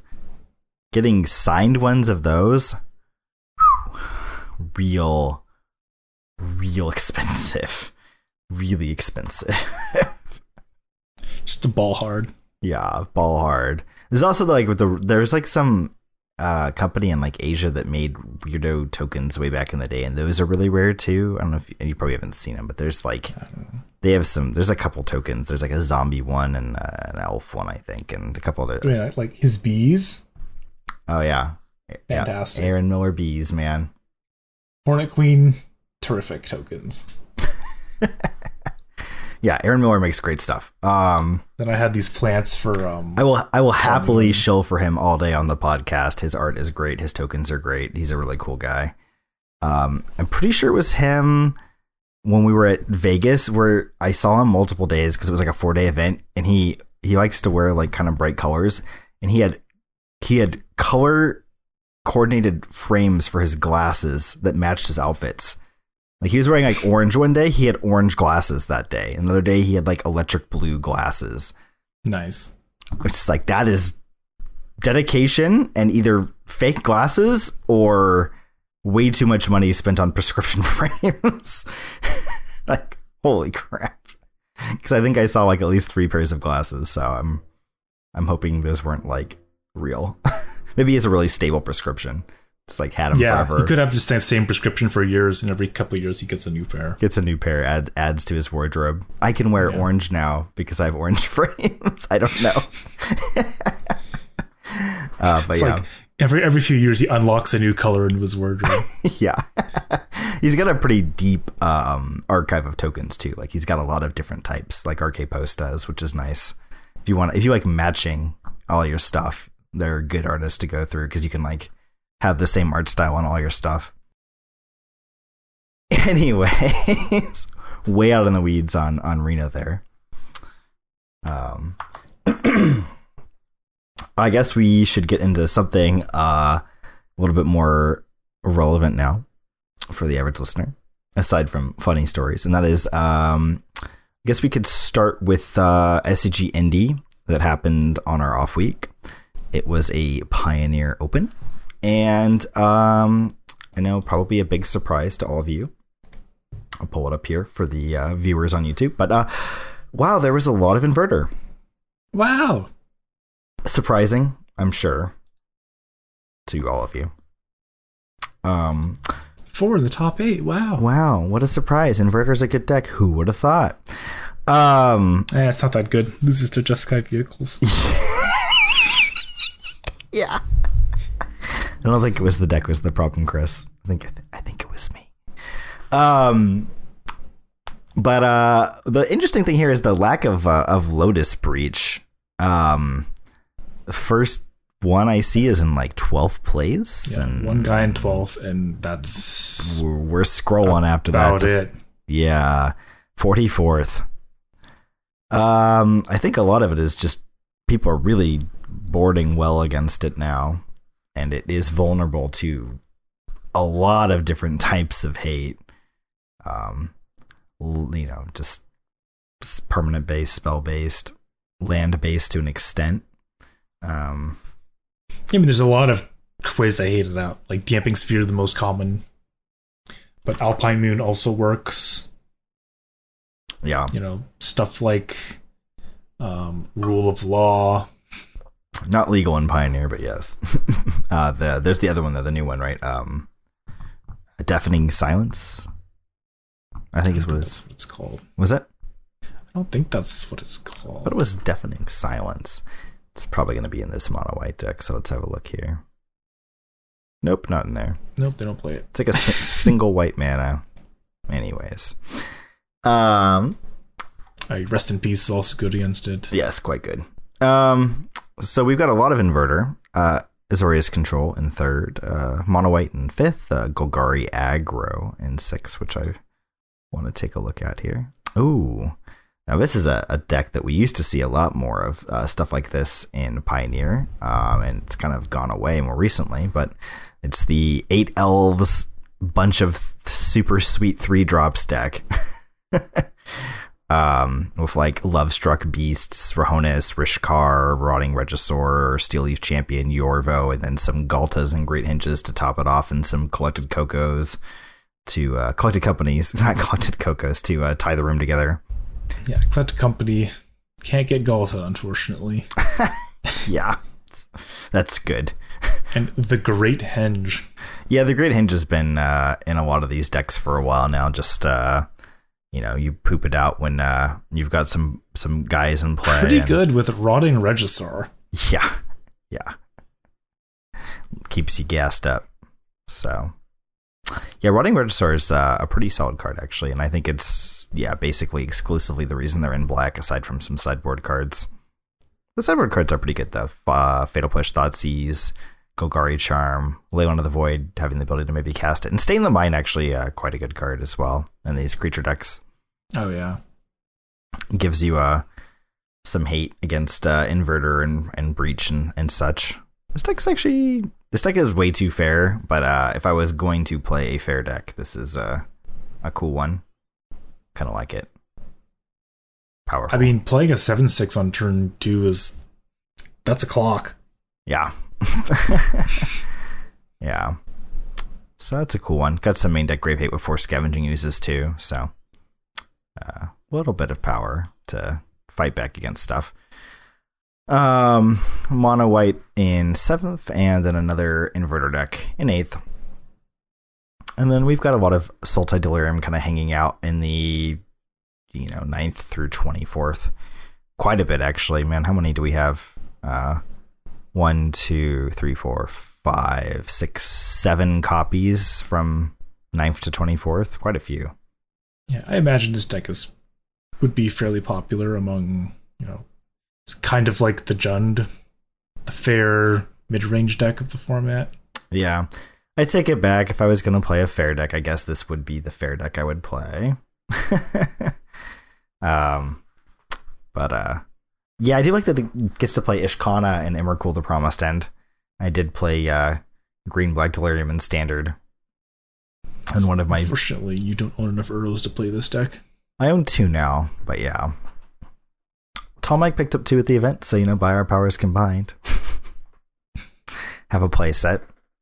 I still have my Ishkanas and Emrakuls. I do not have Nissa Who Shakes the World, however. Do you have a Eat to Extinction? I was just going to say, I don't even know what this card does. What is this? Exile a creature or planeswalker. Look at the top card of your library. It's got Surveil 1. Surveil. But not... I hate when they do this. They don't want... Yeah, this is one thing I think I've bitched about before, but they make like they make a keyword that does a thing, and then They're like, we like this. They will never use the keyword ever again in any set outside of that block. Yeah. Even if it does the exact same fucking thing. I guess with a vague exception of sometimes the keyword will make it into like a core set card. They'll call it evergreen or whatever. Yeah. You know, but God, it's so annoying. Yeah, I would prefer to have more keywords. You know, they talk a lot about how their cards are getting too wordy, and Theros was the new Theros set was definitely an example of that. God, Oracle Thassa has a fucking shitload of text on it, as do all the Titans. Or all two of them, I should say. But there's just a lot of very wordy cards. Dream Trawler comes to mind as well. And keywords. A lot of fucking words. Keywords can help reduce the amount of text on a card. Imagine, like, because what Dream Trawler has lifelink and flying, right? So, or it says it gains lifelink. Imagine if you had to like write that all out too. It gains hexproof if you discard it. Yeah, right at that. Like if Ishkanah has Delirium, it doesn't remind you what Delirium is, which is good. Actually, it does. Does it? Oh, it's probably if there's 4 or more. Yeah, it's got a lot of text on that card too. Yeah. But yeah, so some keywords, some stuff are not keywords. I don't think Delirium is it actually a keyword as far as the game is concerned, or is it just like a shorthand? Because they do that as well, right? Where like some stuff is like it's a shorthand, and so it'll always say like the thing and then what the thing does, and you never actually see it without the explanation. I don't know. So like Delirium, it might just say like. Is that what Surveil was too? Like, is Surveil actually technically a keyword, or is it just like a shorthand? I don't know the terminology for this. I'm showing my lack of knowledge. Anyways, but yeah, I agree. I think is shorthand like a loot? Yeah, I guess maybe. I don't know. Because like loot is not a keyword. Well, they don't print loot on the card though, right? They never say loot or rummage. I don't think, right? Yeah. Yeah. These are just like fan names, whereas this actually does say like Delirium on the card. But anyways, yeah, would like to see more of that. Clean the cards up a little bit, less text. The game already has like an absurd acquisition rate anyways, so like if someone picks up the game and can remember like what haste, vigilance, lifelink, and all that crap do, like how much harder is it to like pick up new keywords occasionally? I don't know. Like constellation, is that a keyword? I don't know. Yeah, constellation is just is it just rebranded? I think Delirium always states if there's 4 or more card types, then you do this thing. Yeah. Anyways, way out in the weeds again, as we're like to do. Heat to Extinction. Wish it just said exile target creature or planeswalker Surveil. Would be a way cleaner looking card. Anyways, yeah, this deck's cool.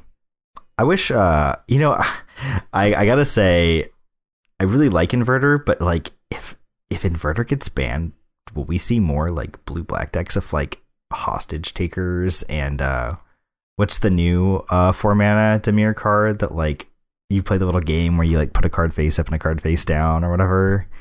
Oh yeah, whatever that card's called. This is the Oracle of Half-Truths. God, I fucking love those cards. I love like 4 and 5 mana blue-black cards that just do cool card advantage shit. But like novel card advantage, you know? Oh yeah, I'm big on those cards. I would love to play more of those. A lot of like both of those are like borderline playable in Pioneer. They're not like they're like not quite good enough. I feel like with the current power level of the format, but like I think they're just like a cut below, just like slightly below. Problem is, I don't think the format's going down in power level. I think it's only going to go up as more cards get printed. So I don't think they'll ever really like see too much play, which is a bummer. That Oracle Half-Truths one especially, I really want to play with that card. I'm like, want to make it work in something. I wonder if it would work in a, oh god, I've been broken, Chris. This is bad. I've been exposed. I've been infected by Heartless Summoning. I'm like, man, what about with Heartless Summoning? Oh no. It's still not good. Oh no. Yeah. Yeah, it's not good. You know what still isn't very good with Heartless Summoning? Sphinx of Uthun. What does that even do? It's fact or fiction stapled to a sphinx. Why? Because then I think it's like 3 mana, you get a 4/3 flyer with Heartless Summoning that foffs. That's quite good. It's like pretty hot, right? Yeah, but Foff is bad. Or not Foff, sorry. Heartless Summoning is bad. As we found out in our most recent video.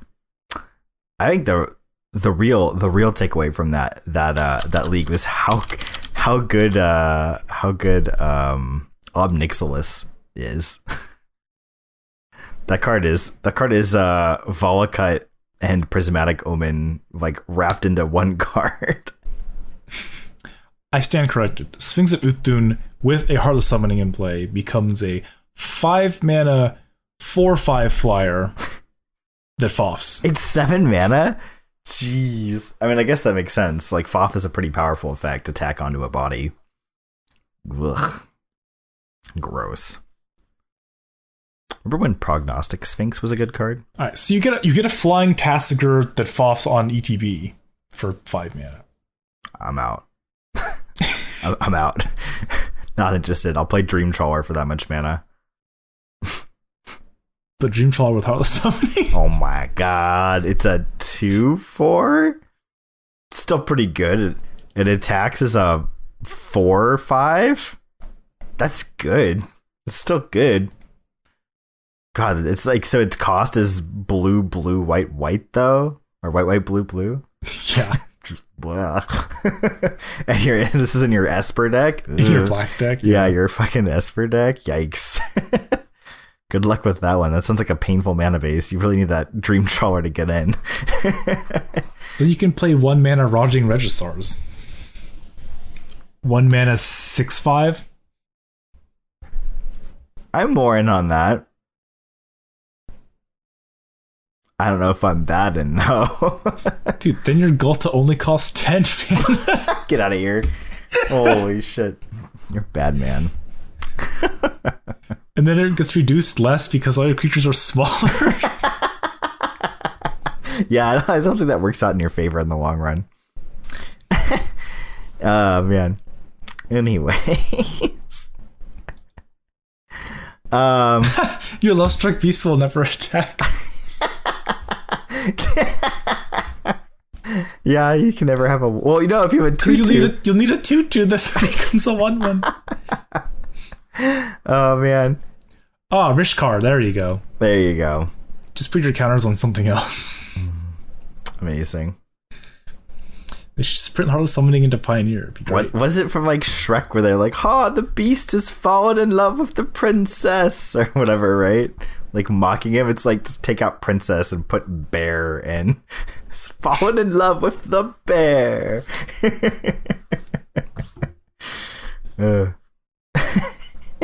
It's a noble beast. A noble beast. Is that really its creature type? Noble beast? It's a beast noble, but yes. Oh, that's excellent. I like that. Why is noble a creature type? I feel like we're lacking a few too many creature types to have noble be a creature type. You know who's not a noble? Noble Hierarch. It's just a human. Watsy, please, errata. That's the noble. That's a flavor fail. It's that's noble in demeanor, but not in encased, which is just bad taste.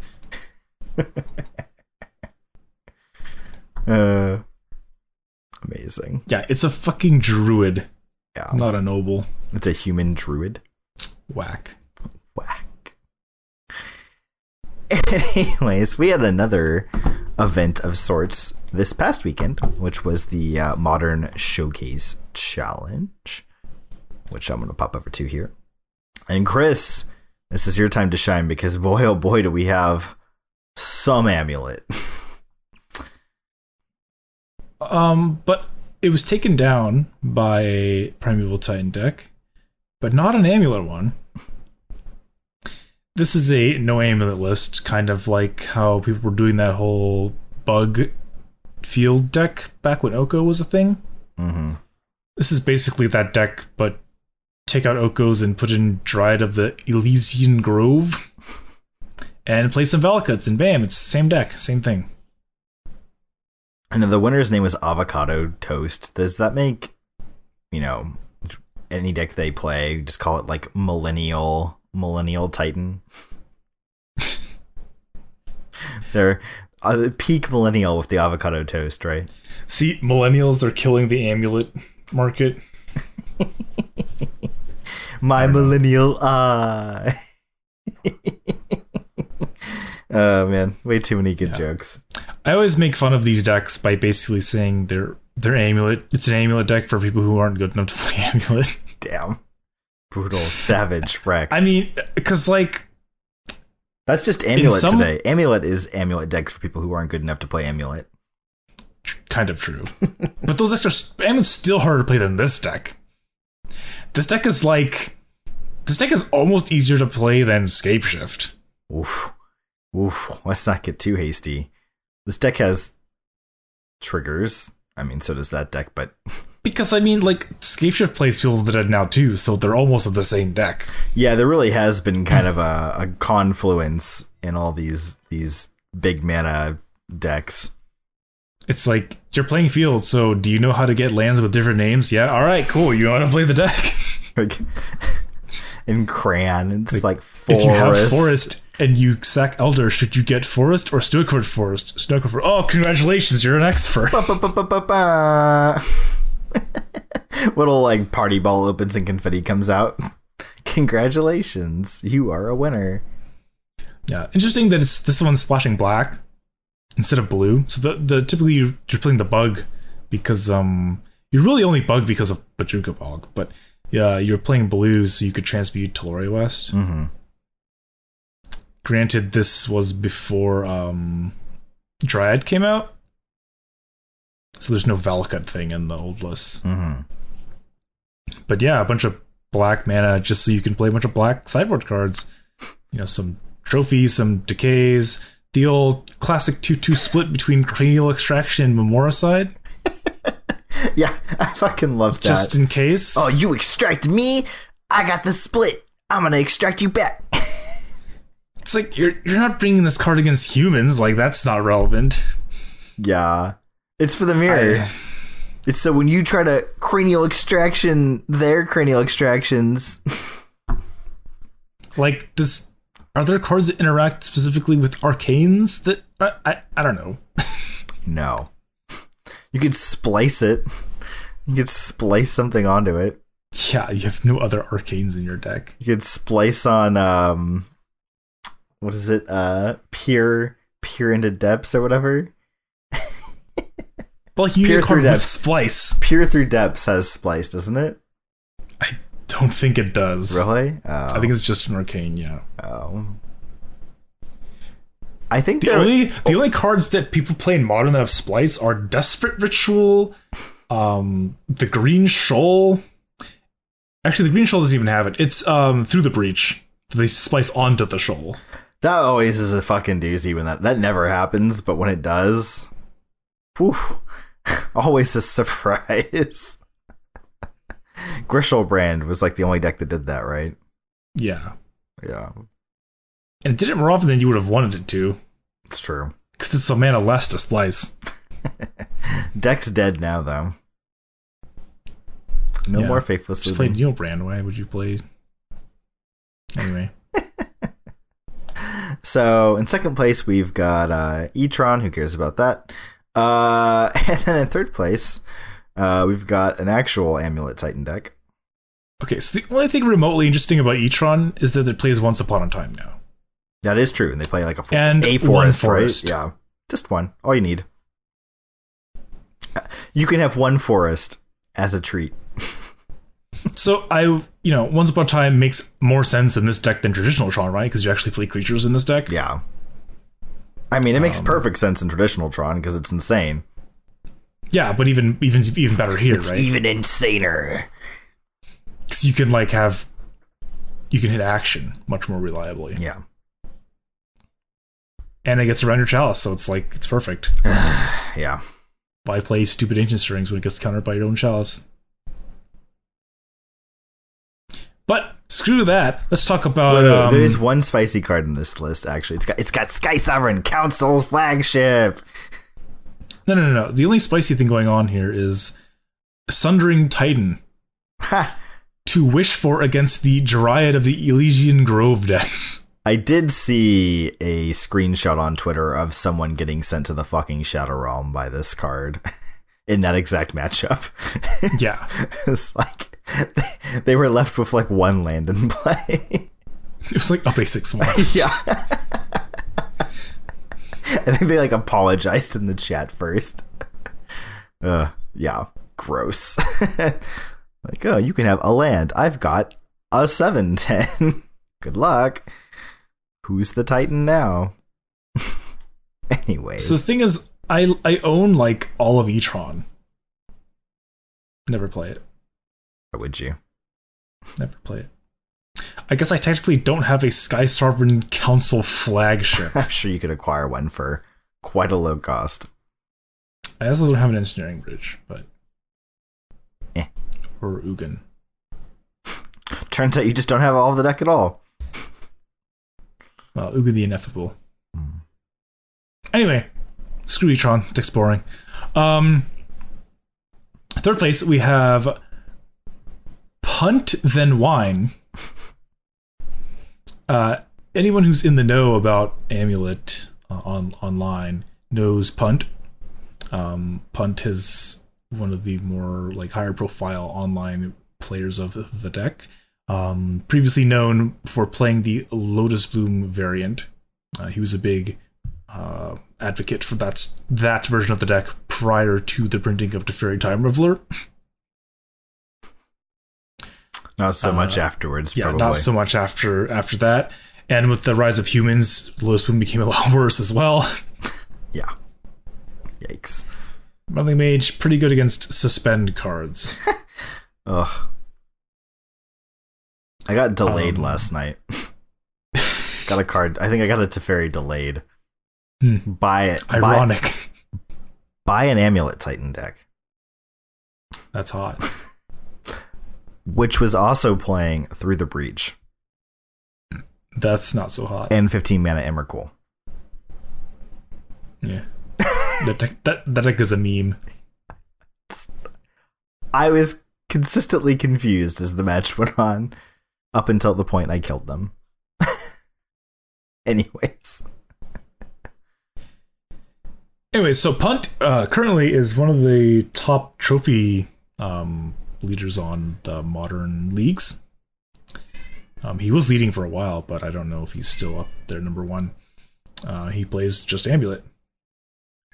Anyway, interesting things about his list. He's only playing one Azusa. Yeah, what the heck, man? One Azusa. Yeah, one Azusa for Explored. Explored more powerful than Azusa confirmed. Yeah, that one's a head scratcher. Yeah, it's hard for me to get behind that. You don't think it's the truth? Because back in the day, when people were still playing Sakura Tribe Scout, which, by the way, he's playing 4 Grazer, no Snake, because why would you play Snake when you're trying to play Dryads and Zeus's? Just saying. Also, Punt is also a believer in the Boros Garrison Sun Home, not on that Hannah Battlements crap.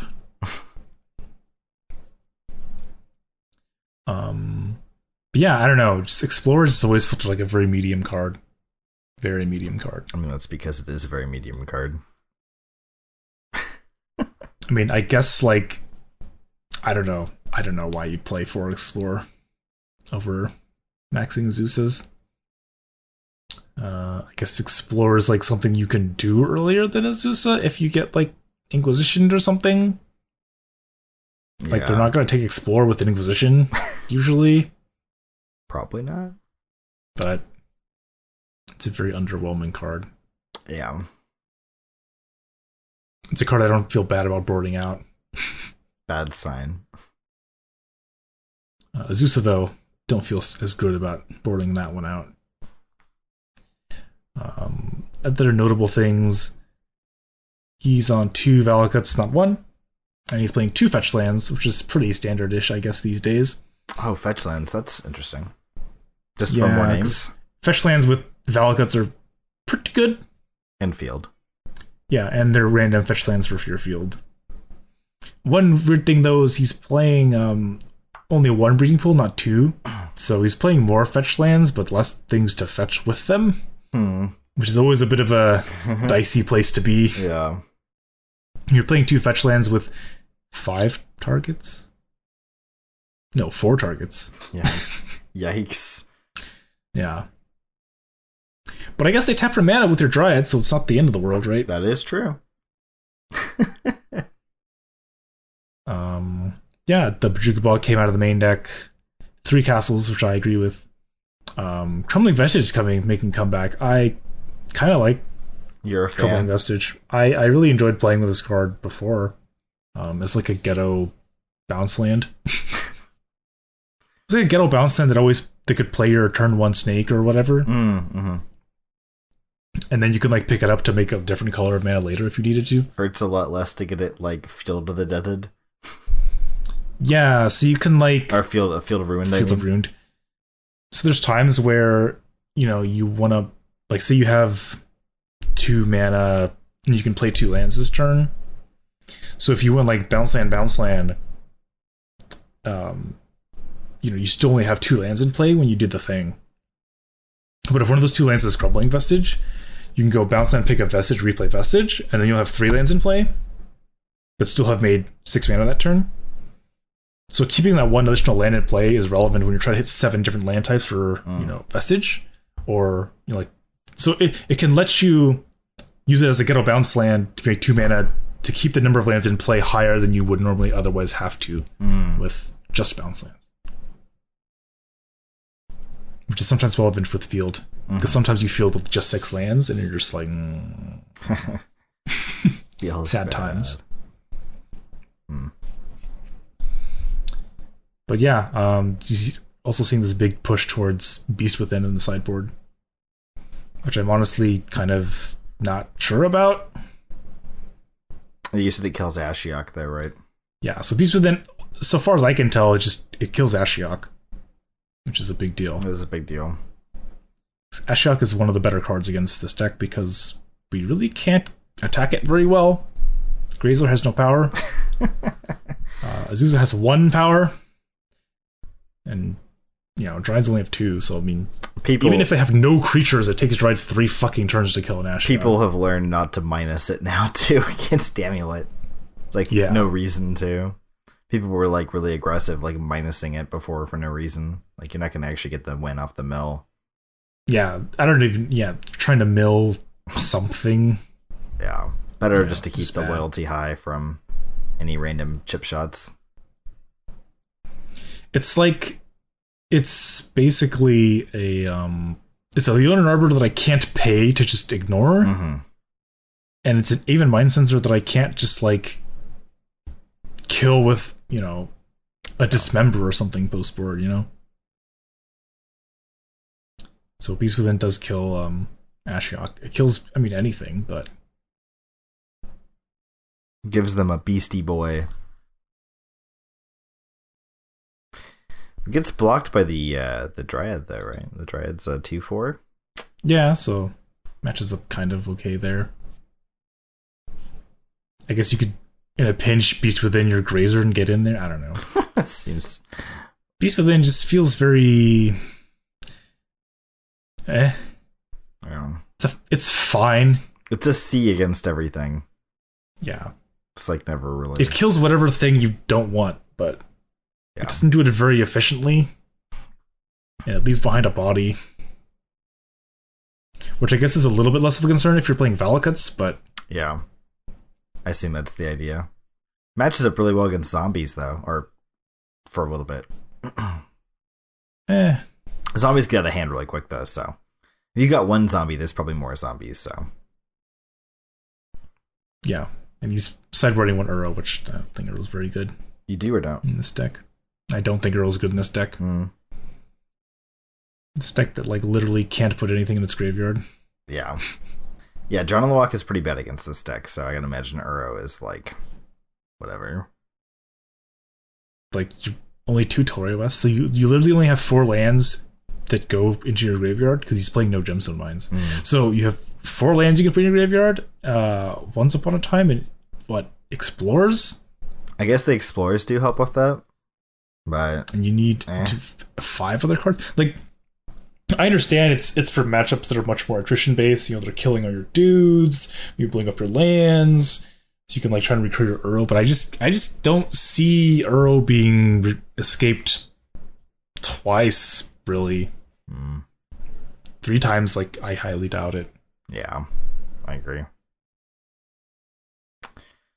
Moving on, in 4th place, we have more E-Tron. We'll just scroll on past that. Oh boy, it's almost the exact same list. Yeah, in 5th place, we've got Crabvine. This is a cool one. Crabvine with Driven to Despair. I think you get to see me get destroyed by this card and like Pioneer, right? Oh yeah, I've been destroyed by this card occasionally from like dredge decks playing this card. Oh my god, this card is a beating when you're not expecting it. Yeah, both halves are good too. Driven is a 1 and a green sorcery. It says until end of turn, creatures you control gain trample, and whenever this creature deals combat damage to a player, draw a card. So if they've got a nice wide board, they can draw a bunch, which might mean dredging a bunch. Or just drawing some cards. Who knows? Really good card advantage for 2 mana. In your deck, making a bunch of piddly little creatures for free. And then the Despair side is a nightmare. It's got Aftermath for 1 and a black. So if it's in the yard, they can cast it. And it says, cock my head sideways here. Until end of turn, creatures you control gain Menace. And whenever this deals combat damage to a player, that player discards a card. So it like makes it almost impossible to block. And then it strips your opponent's hand clean at the same time.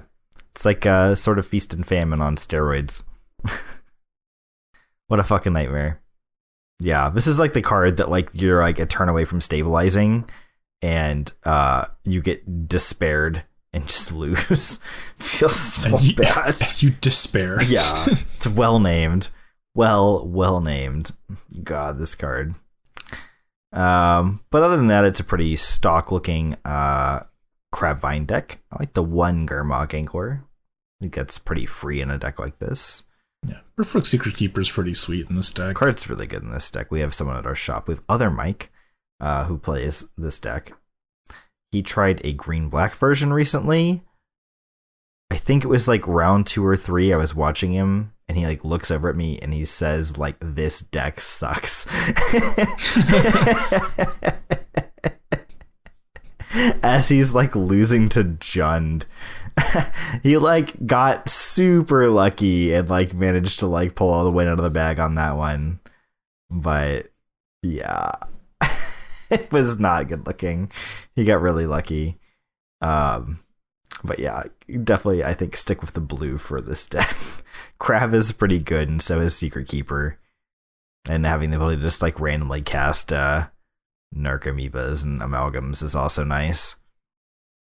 Also, just like Secret Keeper triggering Vengevine is nice. You can like you know, it goes on an adventure and it's sitting there waiting for you to cash it in for that creature whenever you need to bring back Vengevines. Mm-hmm. It's pretty good. So yeah, I think this deck's actually pretty powerful. It's not like all in like Dredge was to the same level. Like it can kind of play a plan B, you know. I like it. It's good deck. In 6th place, we've got a Bant control deck. No Stoneforges here, but we've got Kodals and Uros, some big boy planeswalkers. I'm noticing that Archmage's Charm is just really, really gaining market share, so to speak, in these control decks, man. A lot more Archmage's Charm seeing play these days. Just people weren't really onto it at first, and now it is seeing a lot of play. I've liked it. I mean, it's a you know, you're not getting your 2-for-1 air quotes on the counter like you do with a Cryptic, but being able to hold up a counter and then cash it in for 2 when they don't do something is a nice way to not get stuck in that scenario where you just hold up counter magic forever and never do anything. And you can ensure that you continue to hit your land drops and such, which is nice. A little easier to pair up with a Snapcaster Mage too, so kind of nice. I've liked it a lot, and it seems like other people are onto it as well. But yeah, it's interesting how control decks in Modern are not playing nearly as many 2-mana counters anymore. This deck has 2 mana leaks. That was not how they used to build the deck. Which is kind of interesting because I feel like the format has gotten faster in some ways, hasn't it? Kinda not, huh? Format's in a weird spot. It's kind of grindy and kind of combo-y. Like the Urza deck is, a combo mid-range deck. I wouldn't quite call it control. It can play kind of controlling, I guess, with the cryptics and charms. God, Mystic Sanctuary is kind of a gross card. Card is really good, yeah. Mystic Sanctuary is the truth, man. That's a really good card. Yeah, I've enjoyed playing. The fact you can fetch 4 is pretty absurd. Yeah, it's gross. I was playing 4 in the blue-black Urza deck, and whew, it's hot. Especially when you have crap like Emery, and you're like, oh, Emery this bobble into play, and I'll crack my fetch and put a cryptic command on top, and then I'll crack my bobble, and on your upkeep, I'm gonna draw a cryptic command. What you gonna do about it? Okay, now I'm gonna cryptic command your thing. I'm gonna bounce my Mystic Sanctuary. Then on my turn, I'm gonna bring back my freaking bobble, and you just loop it. It's awful. Yeah. It's awful. But awful. And you get a draw step in between too. Yeah, yeah. So you're not even locked out of drawing. You still get to draw a card. So you can still make land drops and do other things. And then eventually hit an Urza, and then you have the blue mana to hold up the cryptic anyways. It's just busted. Yeah. And so Ice Fang is kind of pushing these control decks kind of into green. Mm-hmm. And I think Uro and Veil are just also very good reasons to be in green. Yeah, I agree. You don't need to play as many sweepers when you get to play Ice Fang, and control decks don't usually like playing sweepers because they don't fucking do anything other than keep you from dying. When you want a sweeper, you really want a sweeper, but the rest of the time it does dick. Codal draws you a card, which helps you hit land drops and find interaction. It's also a win con in a pinch.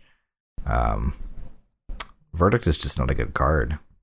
So get to go down to 2 of those and play some Ice Fang Codals, and you're probably a lot happier camper. Having Uro is nice with these decks too, to have another win con that's beat you in the face related. Something that control decks can struggle with sometimes, It's not always the easiest to get a Jace up to ult.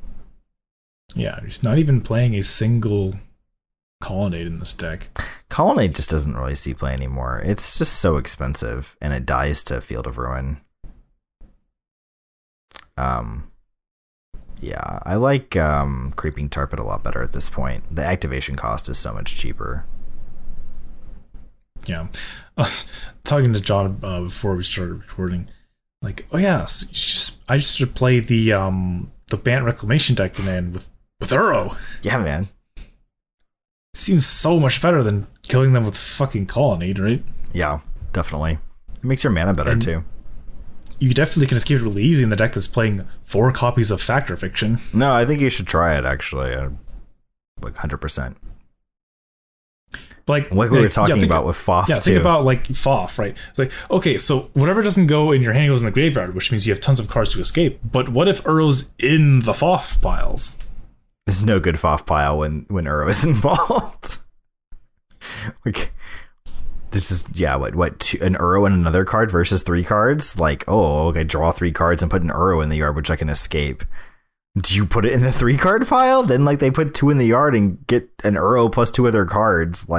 Yeah, so what if you, land, spell...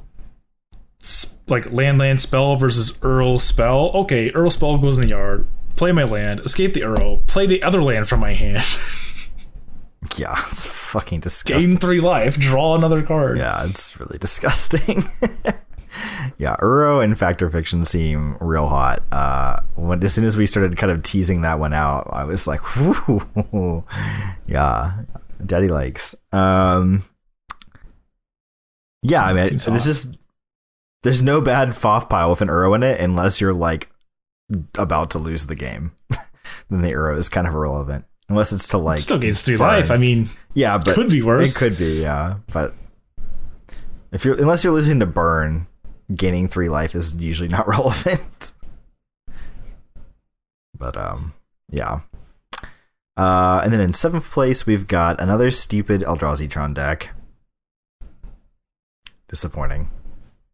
And then in 8th, we've got the Boomer deck. We got some Boomer Jund here. As it's become branded in our local chat, because apparently only boomers play Jund or something. I don't know. You can tell they're boomers because they have no snow-covered basics in their deck. Yeah, man. Jund, the way it used to be. Except for they've got some run-in 6s in here. Jund's got a lot of good cards lately. I'm glad to see it kind of coming back, creeping back. So Kazuga in 8th place is playing Jund. No Kroxa, though. Man, Kroxa in Jund has actually really impressed me. Have you played against it yet? Just once. I really like that it, strips the hand early, which is like what Jund wants to do. But once it stops stripping the hand, it just bolts them. So it's like it's not dead when their hand's empty, which is something that a lot of the discard in Jund kind of suffers from, But like if you get them empty-handed and have a Kroxa, you're just nining them. They're dead. I mean, if they discard a land, they get bolted anyway. Yeah, it's true. So like when they played against me, of course I'm discarding a land. Yeah. So I'm just getting bolted by this. So you lost. You got lightning. You got mini lightning skelementaled. Yeah. But yeah, it's pretty standard Jund. 4 Liliana of the Veil, 3 Run-In, 6, 4 Bloodbraid, 3 Skoos, 4 Goyf, 3 Inquisition, 1 Pulse, 4 Thoughtseize, a Decay, 3 Push, 2 Kolaghan's Command, 4 Lightning Bolts, a Partridge in a Pear Tree, and 24 lands. One thing I'll say is this guy is playing 4 Fulminator Mages.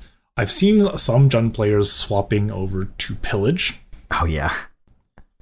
And I think this is largely to dodge Veil of Summer. That makes sense. That happened on Friday. I was sitting there with the Veil of Summer in my hand. I'm like, all right. He's like, if he plays a Fulminator, like, it doesn't matter. And he's like, Pillage your Growth Chamber. I'm like, Pillage? It deals damage too, right? No. Oh, no. It's Molten Rain. Oh, that's Molten Rain. Okay. Pillage hits an artifact too, though, so it's actually like a real sideboard card. It's just like a really bad shatter. Gotcha. They still got some Ashiok's in there. Yeah. So why play Pillage when you just Ashiok them? I like the Huntmaster in the board. Big fan of Huntmaster. Let's see. This guy does not like the big manas. 2 Ashiok, 1 Damping Sphere, 4 Fulminator. Yeah. Yeah. Like nearly half of his sideboard is specifically for big mana decks. Well, I mean, how many E-Tron decks do we see in this top 8? 3, 4? There you go. Yeah, and he's still 8th place. Probably lost to the person playing fucking Amulet or something. Who even knows? Yeah, was it all big mana and then like this blue-white deck or this Bant deck? This Bant deck. Oh, this is the Graveyard deck. They probably lost to this person playing Dredgevine. Or no, he was 5th, so he didn't win his quarterfinal either. Oh, you're right. So it would have to have been to one of these decks. Big mana, big mana, big mana, big mana. Top 4 all big mana. So yeah.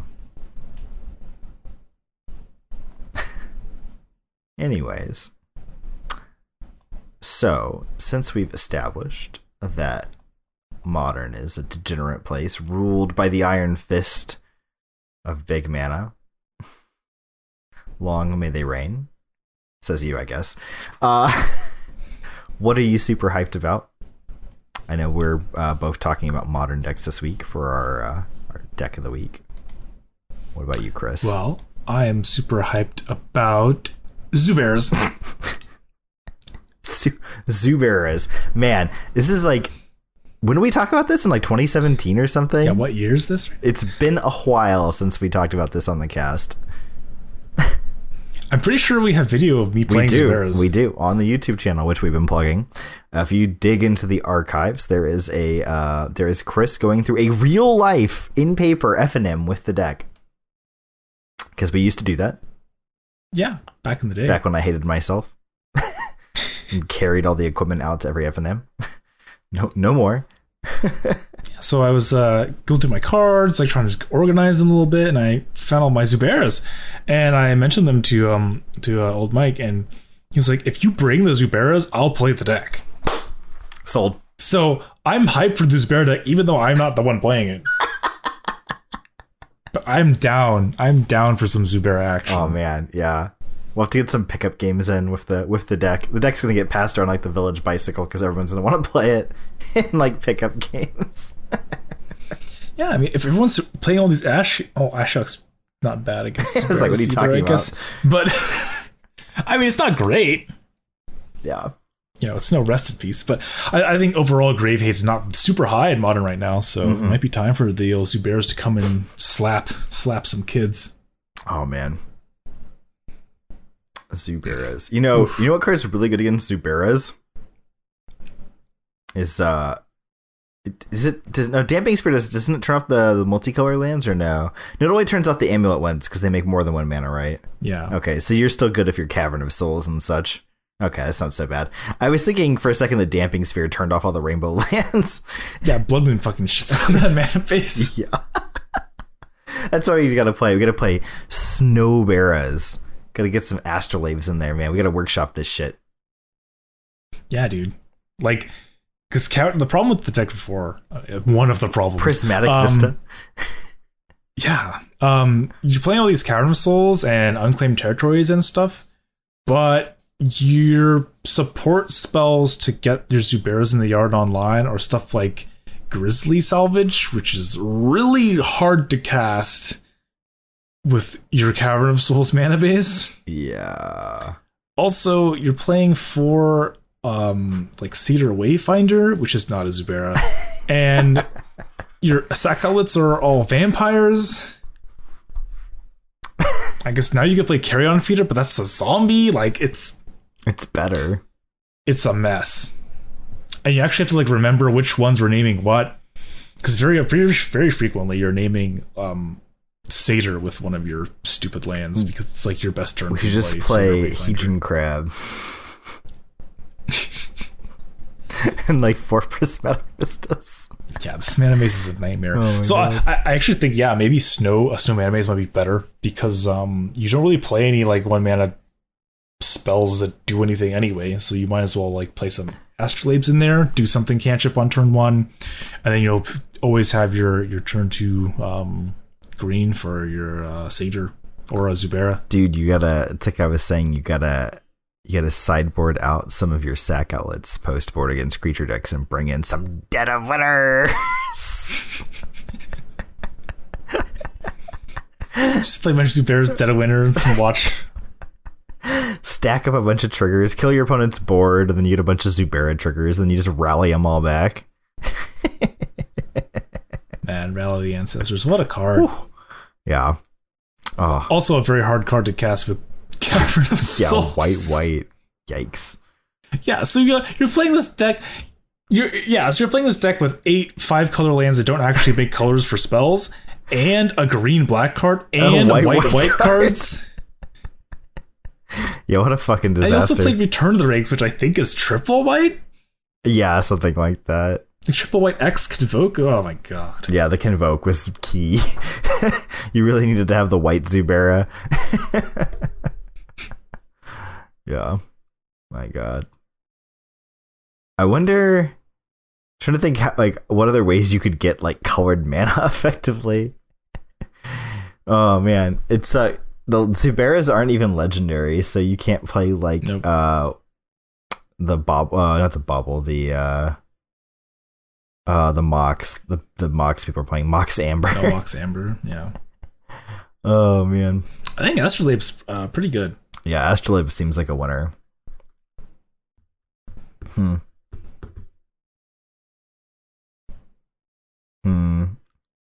You have to look through the new sets that have been printed and see if we got any spicy cards to add to the deck. Wasn't someone playing like Hondens at FNM like a few weeks ago? I want to say. Oh, maybe, yeah. I think they were playing the Honden deck. I like looked over and my eyes kind of like bugged out a little bit. I was busy playing my match, so I never really get to see like what the hell was going on. But I definitely like heard someone talking about their Honden being like on or something. I was like, what the fuck? Anyways. Yeah. Anyway, what are you hyped for, John? So I'm really hyped to be terrible. I picked up, man, I'm always like Johnny on the spot with these sweet ass busted decks. Like I see someone post something on Twitter and I'm like, that looks busted. And I go and I like check the deck out on like my rental account before all the prices shoot up. And then I'm like too busy to play it for like a week. And like everyone else is like, oh my God, this deck is busted. And the prices shoot up. So like last week, I think sometime, Pascal Maynard posted something about this modern Jeskai Breach deck. And I was like, I saw it like, I want to say like 15 minutes after he posted it. And I like looked at it and I was like, yep, that looks busted. And like checked everything out except for grinding stations, which weren't available. So I bought them on Moto. And it's like, yeah, this seems like it's going to spike. And then like now it's like $50 or something for a playset of grinding stations online. Might just need to flip them. Anyways, I like finally played through a league last night. And the deck is really good. It feels like super busted. I had no clue what I was doing and like slapped Amulet. And then I beat some other deck. I don't even know. And then I beat Demir Wurza in like really long grindy games. And so I slapped Amulet. I beat Blue Black. And then I played against Jeskai Control, which was like playing like Narset and like all these awful cards you would never want to play against. They had like removal for my Emeries, which is bad because you like need Emery for the combo. So your Mox Amber is turned on and yada yada yada. Anyways, I was locked for the win. They had like no way to interact, and I just needed to cast 2 more spells, and I timed out for match win. So I was playing on a laptop on like I was under like a kotatsu, like a coffee table basically that you like sit under. So I was like sitting on the ground playing on a laptop with this little rinky dink like wireless mouse that was too small. So my computer is like lagging every time I try to like eat stuff for Underworld Breach. And I didn't have enough screen space to spread out my graveyard. And I had no clue what I was doing, like trigger wise, like how to efficiently stack it. The game was like 150% winnable if I had just played like, 10 seconds, if even like less than that faster. I think I was talking to someone while I was playing too, because I was like streaming it to them on Discord so they could watch. And like so many ways I could have played like just slightly faster and won the match. That kind of hurt. And then I lost to Blue White Stoneblade because I'm bad. And like they like didn't have blue mana in like the first game or whatever on like turn 2 or 3, and I had the combo and I was like, okay, like the only thing I lose to here is like Force of Negation. I was like, let's play around Force of Negation. And then like I just didn't sequence right because I'm just bad, and combo decks are hard, I guess, for me to play. I don't know. I was having difficulties with sequencing a lot with this deck. And then like, oh, they had Force Negation. Like, oh, I didn't like do the thing right. I like didn't have enough mana to like Metallic Rebuke back like I wanted to, and then I ended up losing the game. It's like great. And then I lost another one to this like green red moons deck. I don't know if you've seen this, Chris. They're playing like Clothis, God of Destiny, and like 8 moon effects and not rampant growth, fertile ground, the 1 mana one that sticks on a land on a forest, and arbor elves and bloodbraid elves. It's Ponza without the stone rains. Yeah, but they're playing Klothys. Klothys is actually really good against the Jeskai Breach deck, because if you just mill over your Thassa's Oracle, they just fucking eat it. It's gone. So that's a problem. Also, I just had no clue what the hell I was doing. God, I have no clue. Like, sequencing with this deck, it was bad. I don't know. I was like smoking crack or something, dude. Every time I would like do a thing and be like, why did I do that? That's stupid. Like, but just every turn of every game for the entire league, I was just like, why did I do that? That seems very suboptimal and bad. The next turn, I'm going to do this turn better. Pass the turn. Wow, that seems really suboptimal and bad. Like, just every fucking turn. There's so many decisions and like little things you can do. And I was just like failing at all of them and still winning. Like, the deck is berserk. Dance of the Manse, real good. Like, pay 4 mana, put an Underworld Breach and a Grinding Station into play. Very nice. Muddle the Mixture, you can transmute for your Underworld Breach, but it's also just a counter spell. Yeah, or Grinding Station, because either half of the combo, also just a counter spell. Like, okay. Yeah, you transmute for your combo piece, and then you breach, and then it's just in the yard. So if they try to interact, you just breach it back, and it's a counter spell for blue, which is the mana you're making with your freaking Mox Amber, anyways. It's just gross, really gross. Hot tech there. And then Teferi is just good as always. Teferi just like turns off like your opponent's countering your spells. It bounces hate pieces like Leyline of the Void, Rest in Peace, whatever, Cindervines. I've seen a lot of things get bounced by Teferi against this deck.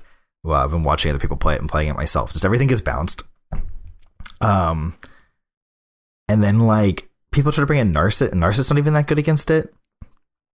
Because like you just don't care. You don't need to draw cards the turn you're going off. Cards. And then like I had because it's got a Jace Fielder Mysteries in the board, and so I actually had to like, I didn't have access to Oracle for whatever reason, so I like had to try to win with Jace. So I just made a bunch of blue mana, and then I cast a Cryptic Command, and I bounced the Narset. Then I did the thing with the Jace and won. It was like, cool, whatever. And then you can bounce Underworld Breach back to your hand with Teferi, so you can have like a soft combo turn where you just like accrue resources. You just like play Breach, get some crap back, like some 0 mana spells, like play a bunch of like baubles or whatever to draw cards, and like just eat random shit from your graveyard, just like to like refuel your hand, and then you just like bounce the Breach with the Teferi you played, and then like they have to kill a Teferi, otherwise the next turn you're probably just killing them because you have all these cards you just drew plus a Breach still. Fucking stupid. Deck is really dumb. I'm like, I don't know if they're gonna like, there's a ban and restricted list update next week, I want to say. I don't think they're banning Underworld Breach in Modern, because it hasn't really done anything in Modern yet, but this thing is breaking out, man. This deck is really good. Like, this Teferi is really gross with this deck. I think Teferi is like what really makes it like powerful, because it like, it turns off all forms of interaction, really. Like, they can't counter stuff, and you just bounce any hate card, really. Yeah, this deck probably shits on all these Titan decks and all that kind of stuff. Yeah, playing against Titan did not feel bad at all. You have enough interaction to kind of slow them down. You've got like either bolts or galvanic blasts to like kill the early creatures that like ramp before they can really do their thing. Grazer would be good, obviously, but like you have a window to interact against like Azusas and Scouts. So, oh, and you have I like Blast because it kills the Dryad too, the Dryad of Elysian Grove. The deck can do a lot of dumb stuff, like it has like turn ones where it plays like turn one Emery, and then has like Amber to like Metallic Rebuke like on turn one. It's like really gross. Like 0 cost Like zero cost, Amber, Emery, hold up, Metallic Rebuke. Yeah. Okay. It's pretty gross. Yeah. Did that like multiple times during the league. Then you just like start cycling baubles back every turn to draw cards. Just like pull way ahead. Yeah. Anyways. So that's what I'm super excited about. I'm going to attempt to be less shit. I think playing on like a full size desktop, if I can have space to actually spread my graveyard out and like not having the computer lag and having like a decent mouse and the whole kit and caboodle is going to help. I also think I need to like, I think you can use like I was clicking on the yeses for like triggers on grinding station. You can like hit 1 or whatever to like say yes. That's like way faster. See, yeah, I think it's 2 or 3, whatever the default is. Yeah, whatever the default is. Yeah, it's just like minimizing the amount of mouse travel you have to have. I think you still have to like. Oh, I think it's 3. You can't like get rid of all the clicks in the combo. Like you do have to click on some of the stuff, unfortunately. But you can definitely speed it up by quite a bit. Save some time. I was like watching people like stream it, and I was like, okay, I want to like watch how they like navigate the combo to see if I can pick up any tips. You know, like how do they do it? Like how efficiently are they doing it? You know, and their opponents just always scooped when they had the combo. Nice. And my opponents never scooped when I played the league. They all made me do it. It's like fuck. Probably because I was just like slower in general at playing, so I had like less clocks. It was like, oh, maybe if I make him do it, he'll like lose to time. Whereas like the better players, it was like they had 20 minutes on the clock or whatever. No one wanted to like waste their life. But yeah.